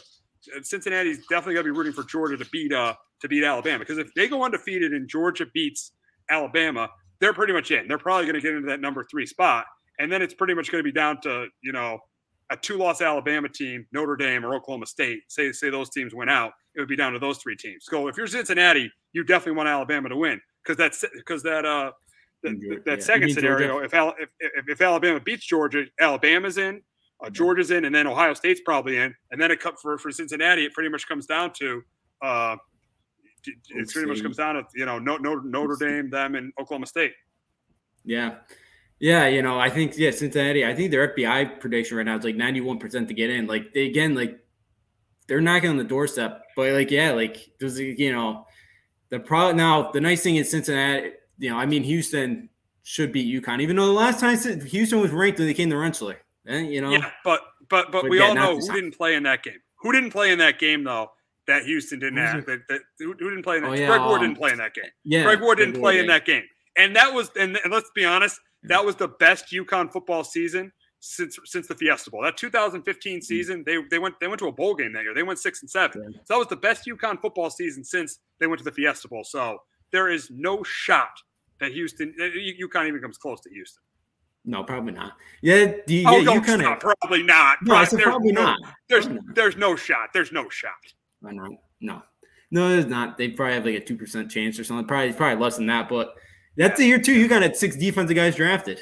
That defense was nasty. But yeah, going back. So I guess Cincinnati's got one more opportunity to be a top 25 team. But yeah, what is the committee value? Big 12 champion that knocked off Baylor twice that they seem very highly of, or is it an undefeated ranked team on the American in Cincinnati? I think, obviously I'm rooting for Cincinnati. I just think Cincinnati deserves to get that spot. But again, we've seen it happen where they don't really, where they make up their own rules and they change the criteria week to week. So it wouldn't stun me. But Notre Dame, the way they've been playing, I wouldn't be shocked to see them jump. But again, I think they need real chaos to happen, but wouldn't totally be shocked. But yeah, I think right now, because I'm with you. I think Michigan loses this week, so I think we could throw Michigan out of the picture. But yeah, it'll be very interesting to see what they do with Oak State, Notre Dame, assuming they win. I guess even Oklahoma State, assuming they win, and then Cincinnati as well. Who gets those last few spots there? Yeah, it'd be very, very interesting to see what happens. But we got to get to the games. It's rivalry week, and why not start with the big game, the game in Ann Arbor between Michigan and Ohio State. This is a playoff game. This is a playoff game. The winner is in the Big Ten championship game. The loser, their college football playoff hopes are over. And in this game, I know Michigan's at home, so I think they stay in it early. Maybe Hutchinson gets some pressure on Stroud early, so maybe they stay in it early. But eventually, I think Ohio State's offense is going to be too much. I think C.J. Stroud, Garrett Wilson, Chris Olave, that offense is too much. Michigan likes to run the football. They're not as explosive. I think they might have success doing it, but eventually they're going to kick field goals. They're not going to score as many touchdowns at Ohio State.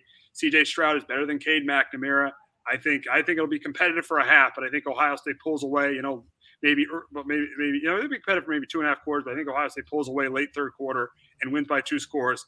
I got Ohio State winning the Big Ten East, getting to the Big Ten championship game, winning 35-20. But can Jim Harbaugh finally do it? We saw it in 2016. He lost a close one, had a chance to get to the Big Ten championship game, lost.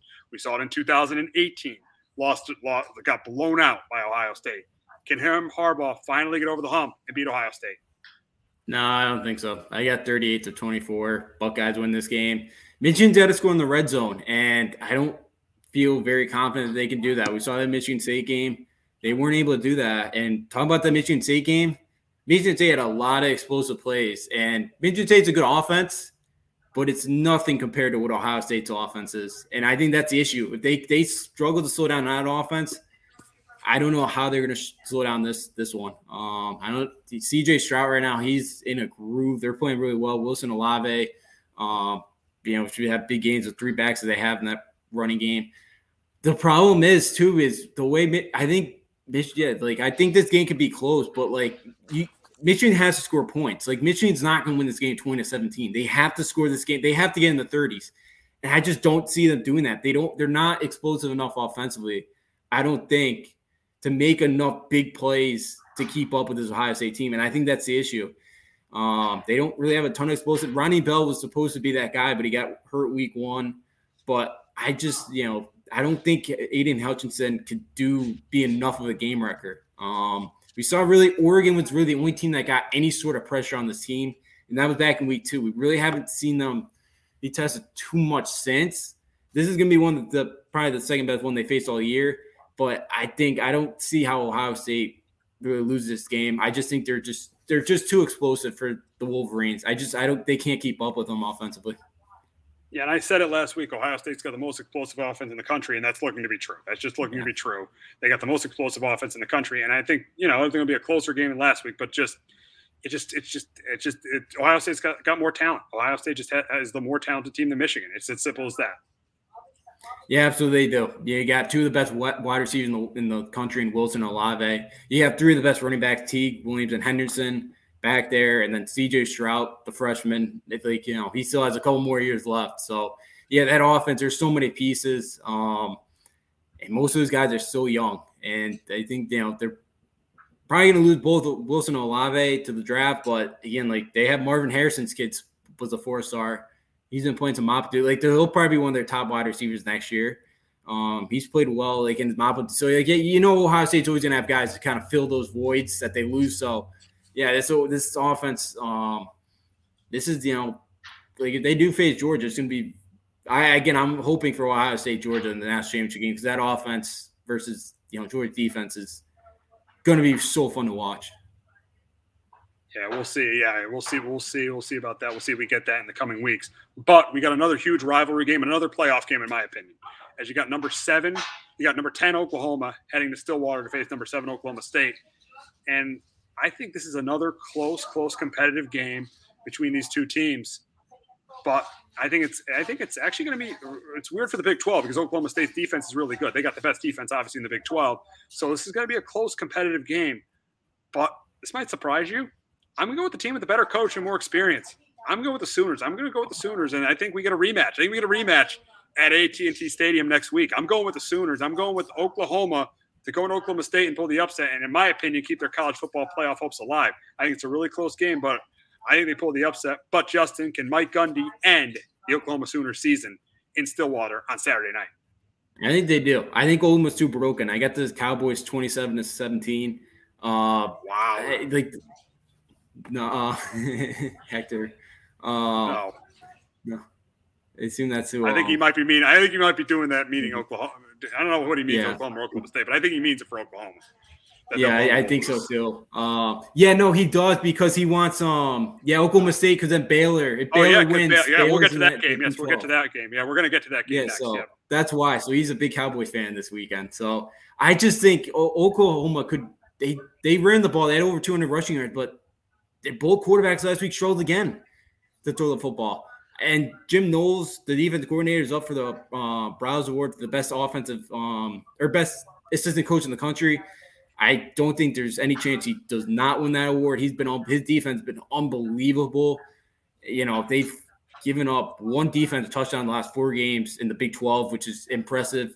I don't see Oklahoma just looks so broken offensively. I don't know how you could fix it against this Cowboy team, even though I know Mike Gundy is 2-16 versus the Cowboys or against the Sooners. But this is a different Oklahoma team. This is not the Oklahoma team we're used to seeing. And I think Oklahoma State's defense is just too good for him. I'm going with the Cowboys to win by 2 scores. I know it's risky, and he's kind of been, it's been tough for Gundy to win this series, but I can't pick Oklahoma right now. They're just not a very good offensive football team right now.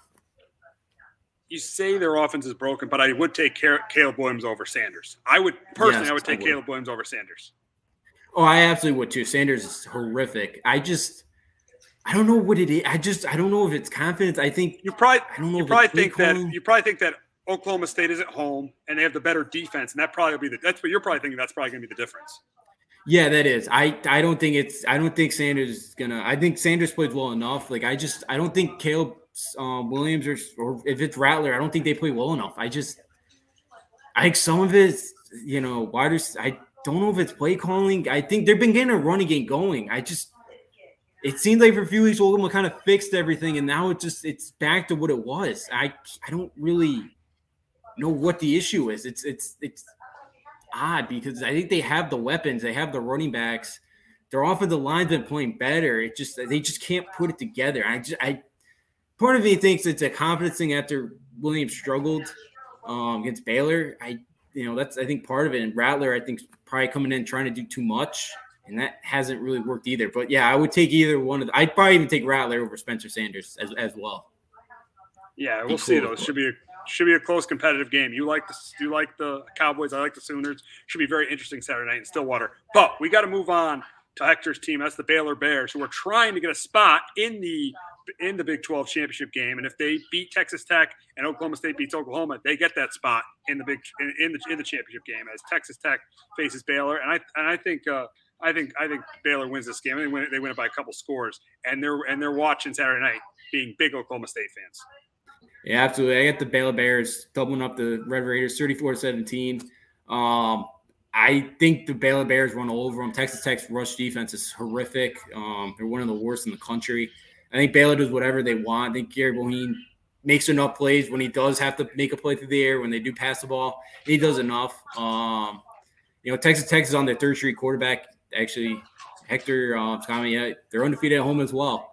I think that's another huge factor in this game. Seems like a great home crowd. Hopefully Dave Aranda stays because it's everybody's built. When Matt Rule built there and he left, and then now Dave Aranda. Now it sounds like LSU's probably pounding at the door for him. So hopefully Dave Aranda is able. He's able to stick around here and build something. Especially, they could be the new class of the Big 12 when Oklahoma, Texas leave. They could be kind of the class of the set at the football level. So even basketball as well, they're going to be right there. So they built a couple of really good programs. Baylor, I think they take care of business, and I think they go to the Big 12 championship game next weekend. Oh yeah, you got Oklahoma State Baylor. I got Oklahoma State Oklahoma. But we'll talk about the number one team in the country as they play their. I know we wouldn't talk about this if it wasn't a rivalry game, but they play their rival Georgia Tech. I think it's a blowout. I think they win it by 5. They win it by 30 or 40 points. Georgia Tech's absolutely terrible, and right now, obviously, Georgia is the best team in the country. Yeah, I get Georgia 38-3. Georgia Tech last week lost 55-0 Notre Dame. They can't throw the football either. Georgia Tech, that's the thing. They're kind of a more run-heavy team. Kind of run some spread option stuff. That ain't really going to work against this Georgia front 7 linebacker. How good this defense is. That ain't working against this team. So I don't see Georgia Tech move the ball at all. I think Georgia blows them out. They do whatever they want, and they get ready to go to Atlanta next week. We got an interesting game in the ACC. Wake Forest is trying to punch their ticket to the ACC championship game. They head to Boston College to play BC, who is right now bowl eligible. So we got Wake and BC, but I think Sam Hartman plays really well, and I think Wake gets to the ACC title game to play Pittsburgh next week. I think Wake beats BC close. Yeah, I think Wake finds a way to win this one. On the road at Chestnut Hill. BC's bowl eligible. Their quarterback came back, Phil Jakovic, a couple weeks ago, but I don't. I can't see Wake Forest losing this game. I know last week they got steamrolled up in Clemson, but again, Clemson's starting to play a lot better recently the last few weeks. So Clemson's starting to kind of return to some state of normalcy. But yeah, I think with the division on the line, I think Wake Forest does enough. I think Sam Hartman plays well in this game. I think he spreads the ball around. BC's offense is all right. It's been better with Jakovic back, but still it's not really enough in this game. It won't be enough to knock off Sam Hartman and the Demon Deacons. We got the Iron Bowl this week. We see Bo Nix. I was reading something how he was criticizing the officiating in the SEC or something. I was gonna bring that up. Yeah. Yep. Is he out? Bo Nix? He broke his ankle. He's done. Oh, he's done. He's done. Okay, so he's out. So that's why I think Alabama wins this game, and I think they're obviously going to play. They're going to play Georgia next week, but I think they keep their college football playoff hopes alive. I think they win this game by 30 points. I think they win this game by 3 or 4 by 4 or 5 scores. I got Alabama big in the Iron Bowl over Auburn. I had Bama 34-17. Yes, he was making comments of how Alabama gets a call from officiating in close games in big games. So that's probably the last thing you want to say against Alabama, because they even probably brought up the Bryce Young, and he kind of was like, well, he can kind of say what he wants there, but it's just more motivate. It's just more fuel to the fire that you don't want to give Bama. Auburn's won the last 2 at home. If Bo Nix played, I think Auburn had a very good shot to win this game, because right now Alabama really struggling defensively against the pass. TJ Finley's the LSU transfer starting for Auburn. They played okay against South Carolina last week. They moved the ball pretty well. They didn't really turn it over. They just were not able to get many points. So I I have Alabama wins the game 34-17. I think it'll be tough. I think Alabama played much better defensively this week. I think Bryce Young does whatever he wants. Auburn secondary at times looks pretty good, and at other times it doesn't look great. I think this week they're going to struggle. Bryce Young absolutely torched Arkansas through the air last week. I think he plays another good game this week on the road down the Plains. Yes, we got a Big 12 matchup in Corvallis as Oregon faces or it's in Eugene. The game's in Eugene, it looks like. Yeah, Jay says it in Eugene. It's in Eugene. As Oregon faces Oregon State. And correct me, Jason, Justin, Oregon State has a chance to go to the Pac-12 championship game if they win, right? If they win, because they have 3 losses and Oregon has 2. So if they beat them, they would have a chance to get in. But I think there's another team that's right with them. Yes, it's Washington State. So I believe Jason backed me up on this, but I believe so. If Oregon wins, they're in automatically. If Oregon State wins and Washington beats Washington State, then Oregon State's in. Okay, gotcha. And then if Washington State wins, and it's a 3-way tie, but Oregon would probably get in, right? Yeah, so be a 3-way tie. And Oregon would get in. The 2-way tie, Oregon would get in. And then because Washington State can get in if they win. And no, actually, I think Washington State's eliminated. They're probably eliminated. It's probably what I'm guessing is if Oregon wins, they're in, and then Oregon State would need Washington State to lose, and then they would have to win. So that's probably how it goes. And then if Washington State wins and Oregon State wins, Oregon gets in it. It says it really doesn't matter. Oregon is going to win. After, I think they will too, but and listen, I think they're going to win too. I think they're going to win it by 2 scores, and they're going to bounce back. Justin, does Oregon State have any chance to pull the upset? No, Jamar Jefferson last year, though, ran for 226 rushing yards against them and torched them. And Utah did whatever they want up at the line of scrimmage last week against them. But it's a revenge game for the Ducks that kind of ruined them last year. Their hopes last year. I think the Ducks bounce back. The Beavers have really struggled on the road. They're 1-4. I think the Ducks win this game 34-24. I think they bounce back, and they do end up going to the Pac-12 championship game next week, and probably will have a rematch with Utah next week. Or actually, definitely will, because Utah did clinch last week. Yeah, so that'll be interesting to see Oregon and Utah. I know it won't matter for the college football playoff, but it'll be interesting to see them have that rematch next week. And Rose Bowl. We'll go for the Rose Bowl. Yeah, for the Rose Bowl. I mean, it's not as big as it used to be, but still has some significance to it. It'll probably be the Rose Bowl will probably be the loser of the Michigan-Ohio State game, and then the winner of the Pac-12 championship game. That'll probably be what the Rose Bowl is this year. Yeah, no, you're probably right. Yeah, that's probably what it's going to be. Yeah, I don't think Michigan State – I think even with a loss, Michigan's not going behind Michigan State. So, yeah, absolutely. It's probably, probably loser this week's game up in Ann Arbor, and whoever wins the Pac-12 next week. Gotcha. Big game, pretty sneaky big game in the Big Ten as Wisconsin travels to Minnesota for Paul Bunyan's Axe this week. And I think they're probably still, there's a chance they could wind up in a 3-way tie, right? Iowa could have 3 losses, Wisconsin could have 3 losses, Minnesota could have 3 losses. But one thing we do know is if Wisconsin wins, they are the champion of the Big Ten West. So, and I do think they win this game. I think they run the ball. They've been playing really well recently. They run the ball. They get pressure on Tanner Morgan, force him to make mistakes. I got Wisconsin by 2 scores. Yeah, I got Wisconsin win this game. I need to be close with both defenses, but I got the Badgers 21-17. Tanner Morgan's played better last 2 weeks. He's taking care of the football. He's got to do that this week. Big news out of the Gophers too today. Mohammed Ibrahim, the running back who got hurt opening week, did announce he'll be back next year up in Minnesota. So big news for the Gophers. They have him back in the backfield next year healthy. But I still think Wisconsin wins this game. Brandon Allen, since being named starting running back, is just a beast. He's the next Jonathan Taylor, Monty Ball, Melvin Gordon, great Wisconsin running back. He's going to punch his name in there.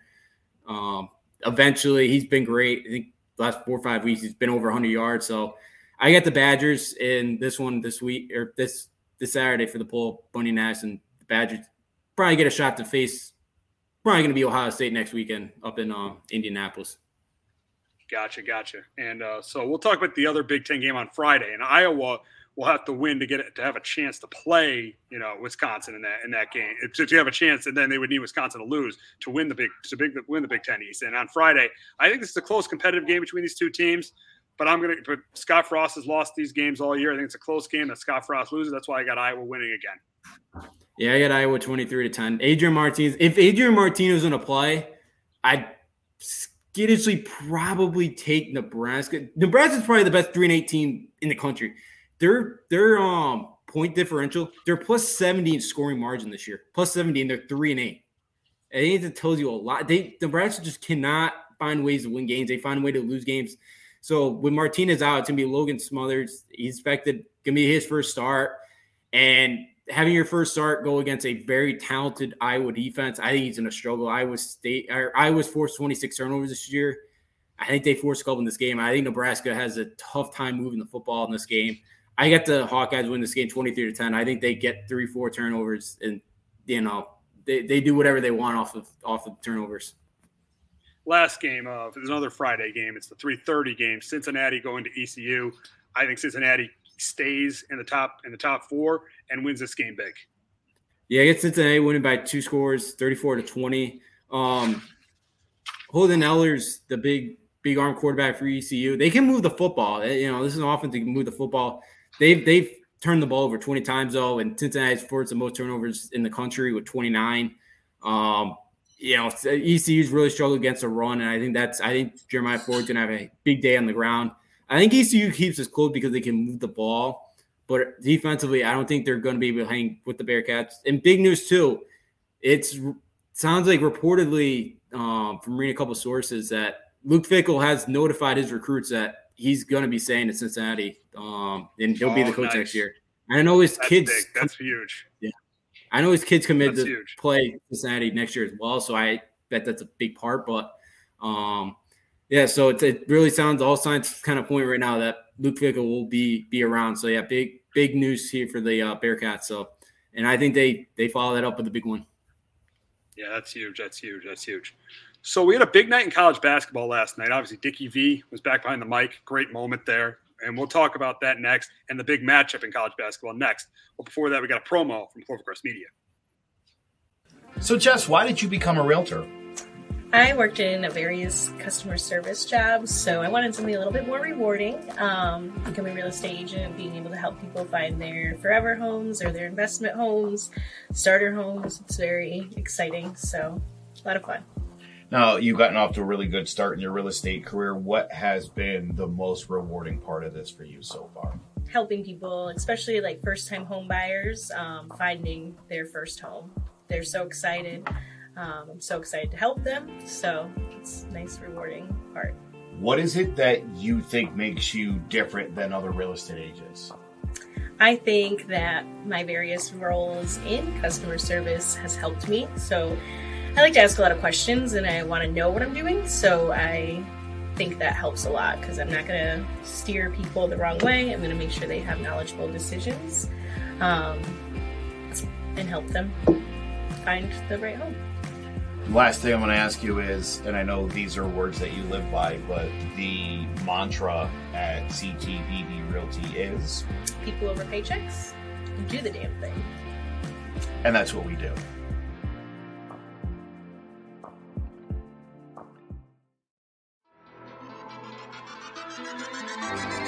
Attention all basketball fans. CMG Sports presents the Posting Up Podcast, where Lucas Boldick, Sean Scanlon, and King Zay discuss the latest news and topics throughout the NBA. So, if you have a love for basketball, make sure you check out the Posting Up Podcast, live every Tuesday and Saturday on Facebook, YouTube, and Twitch. Also available for download on every podcast platform.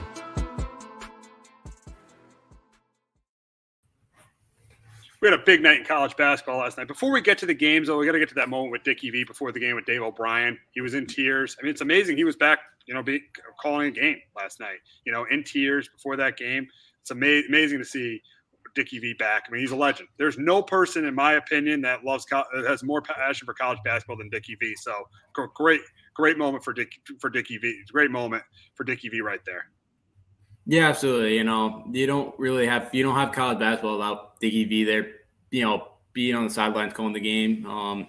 He's done all the big games since we've been at ESPN since like 1980s. Like, he's been there forever. So he's done all the big games, and yeah, you don't have college basketball without him. It was a very emotional moment. I know.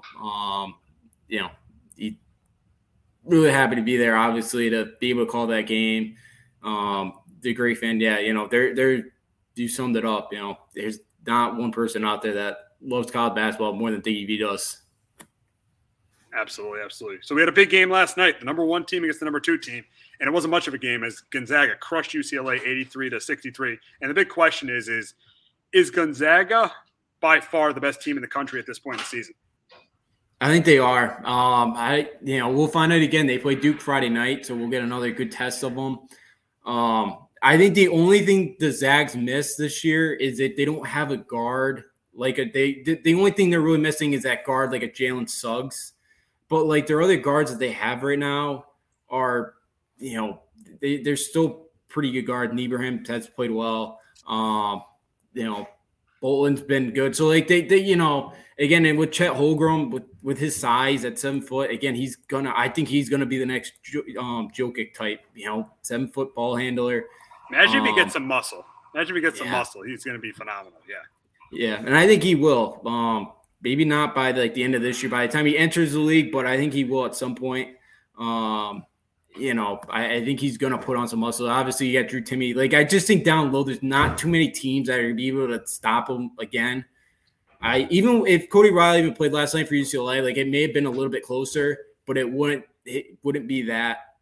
I don't think UCLA still would have won that game. Niebuhr's been good. I just think they do miss that Jalen Suggs at the top 5 kind of guard, but I think right now they've blown out Texas as well. So I think right now Gonzaga is right now clearly the number 1 team in the country.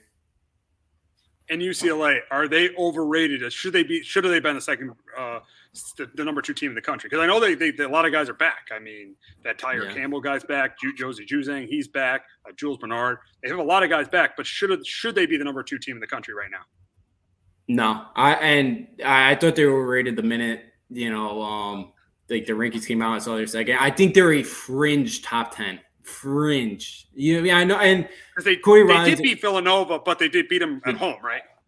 Yeah, and Nova was Nova was up 10, and then with 5 minutes left, Mick Cronin figured out, oh wow, they have no post presence, and they started just taking it to the hole against Nova because Eric Dickinson's out there at 6'8", and he couldn't really contest a shot and down low, so they were down 10 with 5 minutes left, and they won on OT. And then they forced Nova to start driving as well. There was a bunch of blocks. UCLA contested a bunch of shots in that game as well. So yeah, they won that game, but they were getting not dominated, but they were about trailing most of that game. But yeah, UCLA, I think Cody Riley makes them better for that down low post presence, but UCLA, I thought they were fringe top 10 again, because it's where they ranked if they lost in the first 4. I think that's the big thing. Where would they be? They would not be number 2 in the country because they got hot. Now last week they had some open looks, they just didn't fall, but I do think the team was a little bit overrated. It's a team that, again, it was a first 4 team last year. They just got hot in a couple weeks of March and they took off and ran with it. It's a good team, but I don't think they're the second best team in the country. We know they're playing right now, and I know you're probably watching right now. We know they're at the Battle of Atlantis. Obviously, UConn started 4-0, but really didn't play anyone. This is the first real team they're playing, Auburn, right now. And I know the game has started, but what's your thoughts about this game against Auburn? What does UConn have to do to beat this? I know Auburn's number 19 in the country, but what does UConn have to do to beat this Auburn team today? Well, they need to start turning the ball over because they already have 6 turnovers 7 minutes in.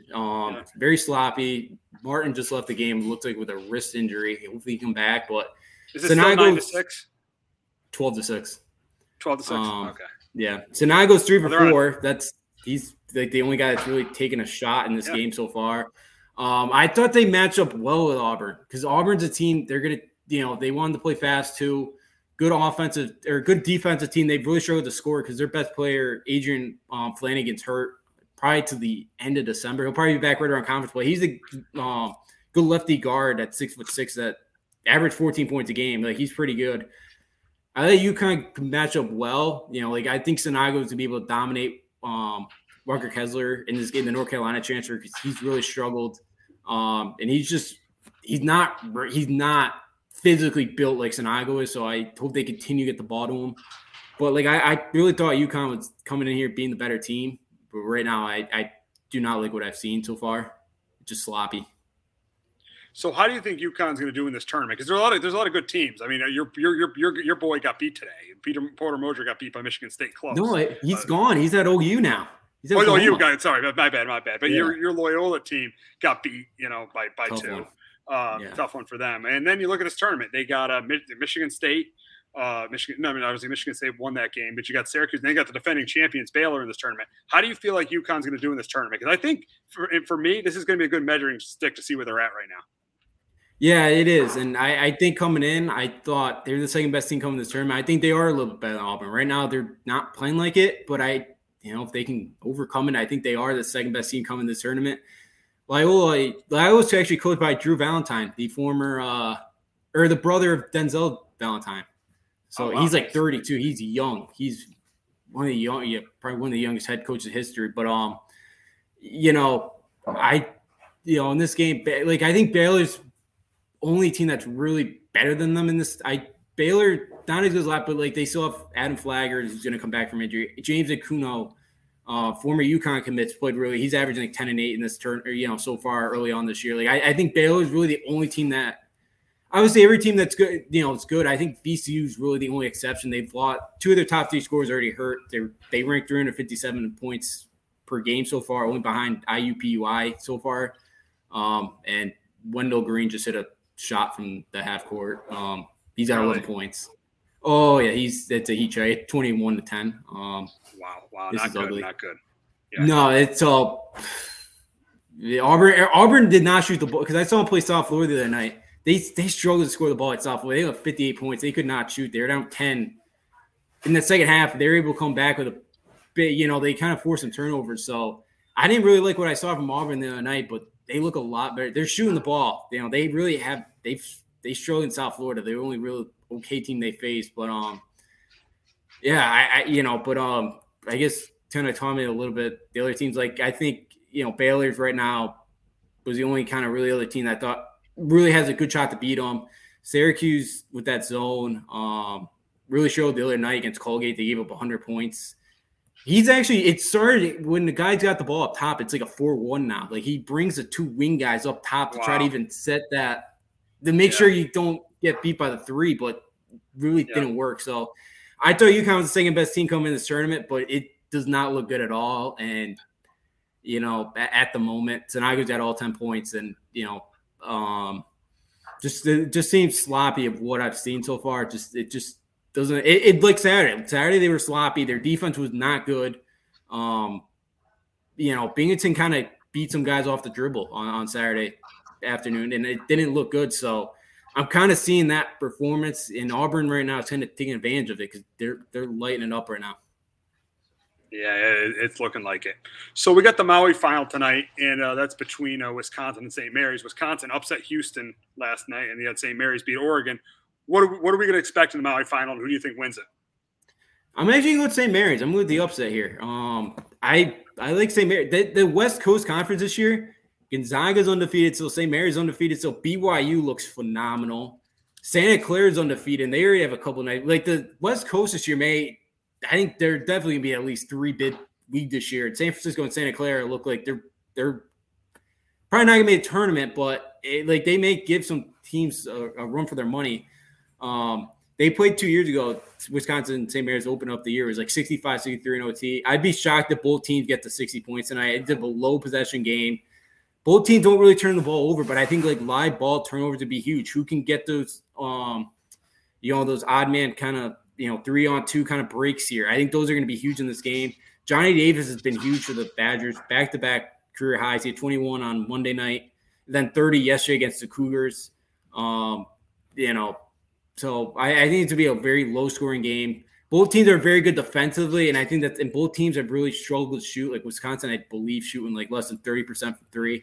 Like it's if you like defensive battles and games that probably you like tight, every basket's going to be contested. It's a game for you. If you like to watch the high-scoring high-flying offense, this is going to be a very boring affair for you. So it should definitely be a close one because of the way the two teams play. But I'm going to take St. Mary's. I think the whole, as a West Coast conference right now, I think it's going to be a very solid conference this year. So I'll take, and I think the Big Ten as well is overrated as usual. So I'll take the Gales. I think they're a little bit better than the Badgers.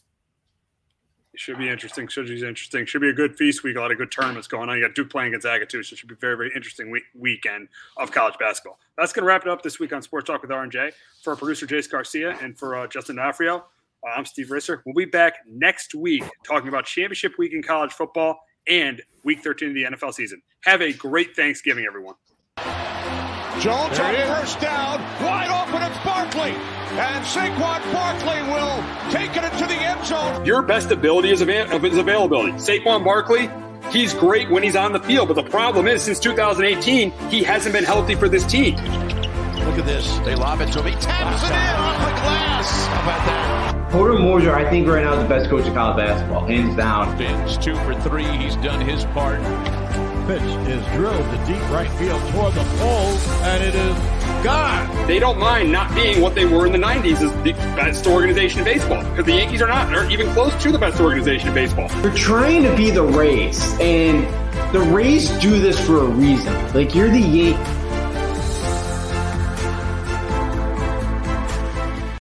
Hello, my name is Joe Aguirre. I'm the president of Clovercrest Media Group. And here at CMG, we have a wide variety of podcasts, including sports shows like Keys to the City, The Roll Call, Throwing Jabs, All Four Downs, and Jawing About the G-Men. And great true crime shows like Sticky Week, Crimes and Consequences, Ivy League Murders, and Bird, the unsolved murder of David Eichmann. You can find all these podcasts and so much more by visiting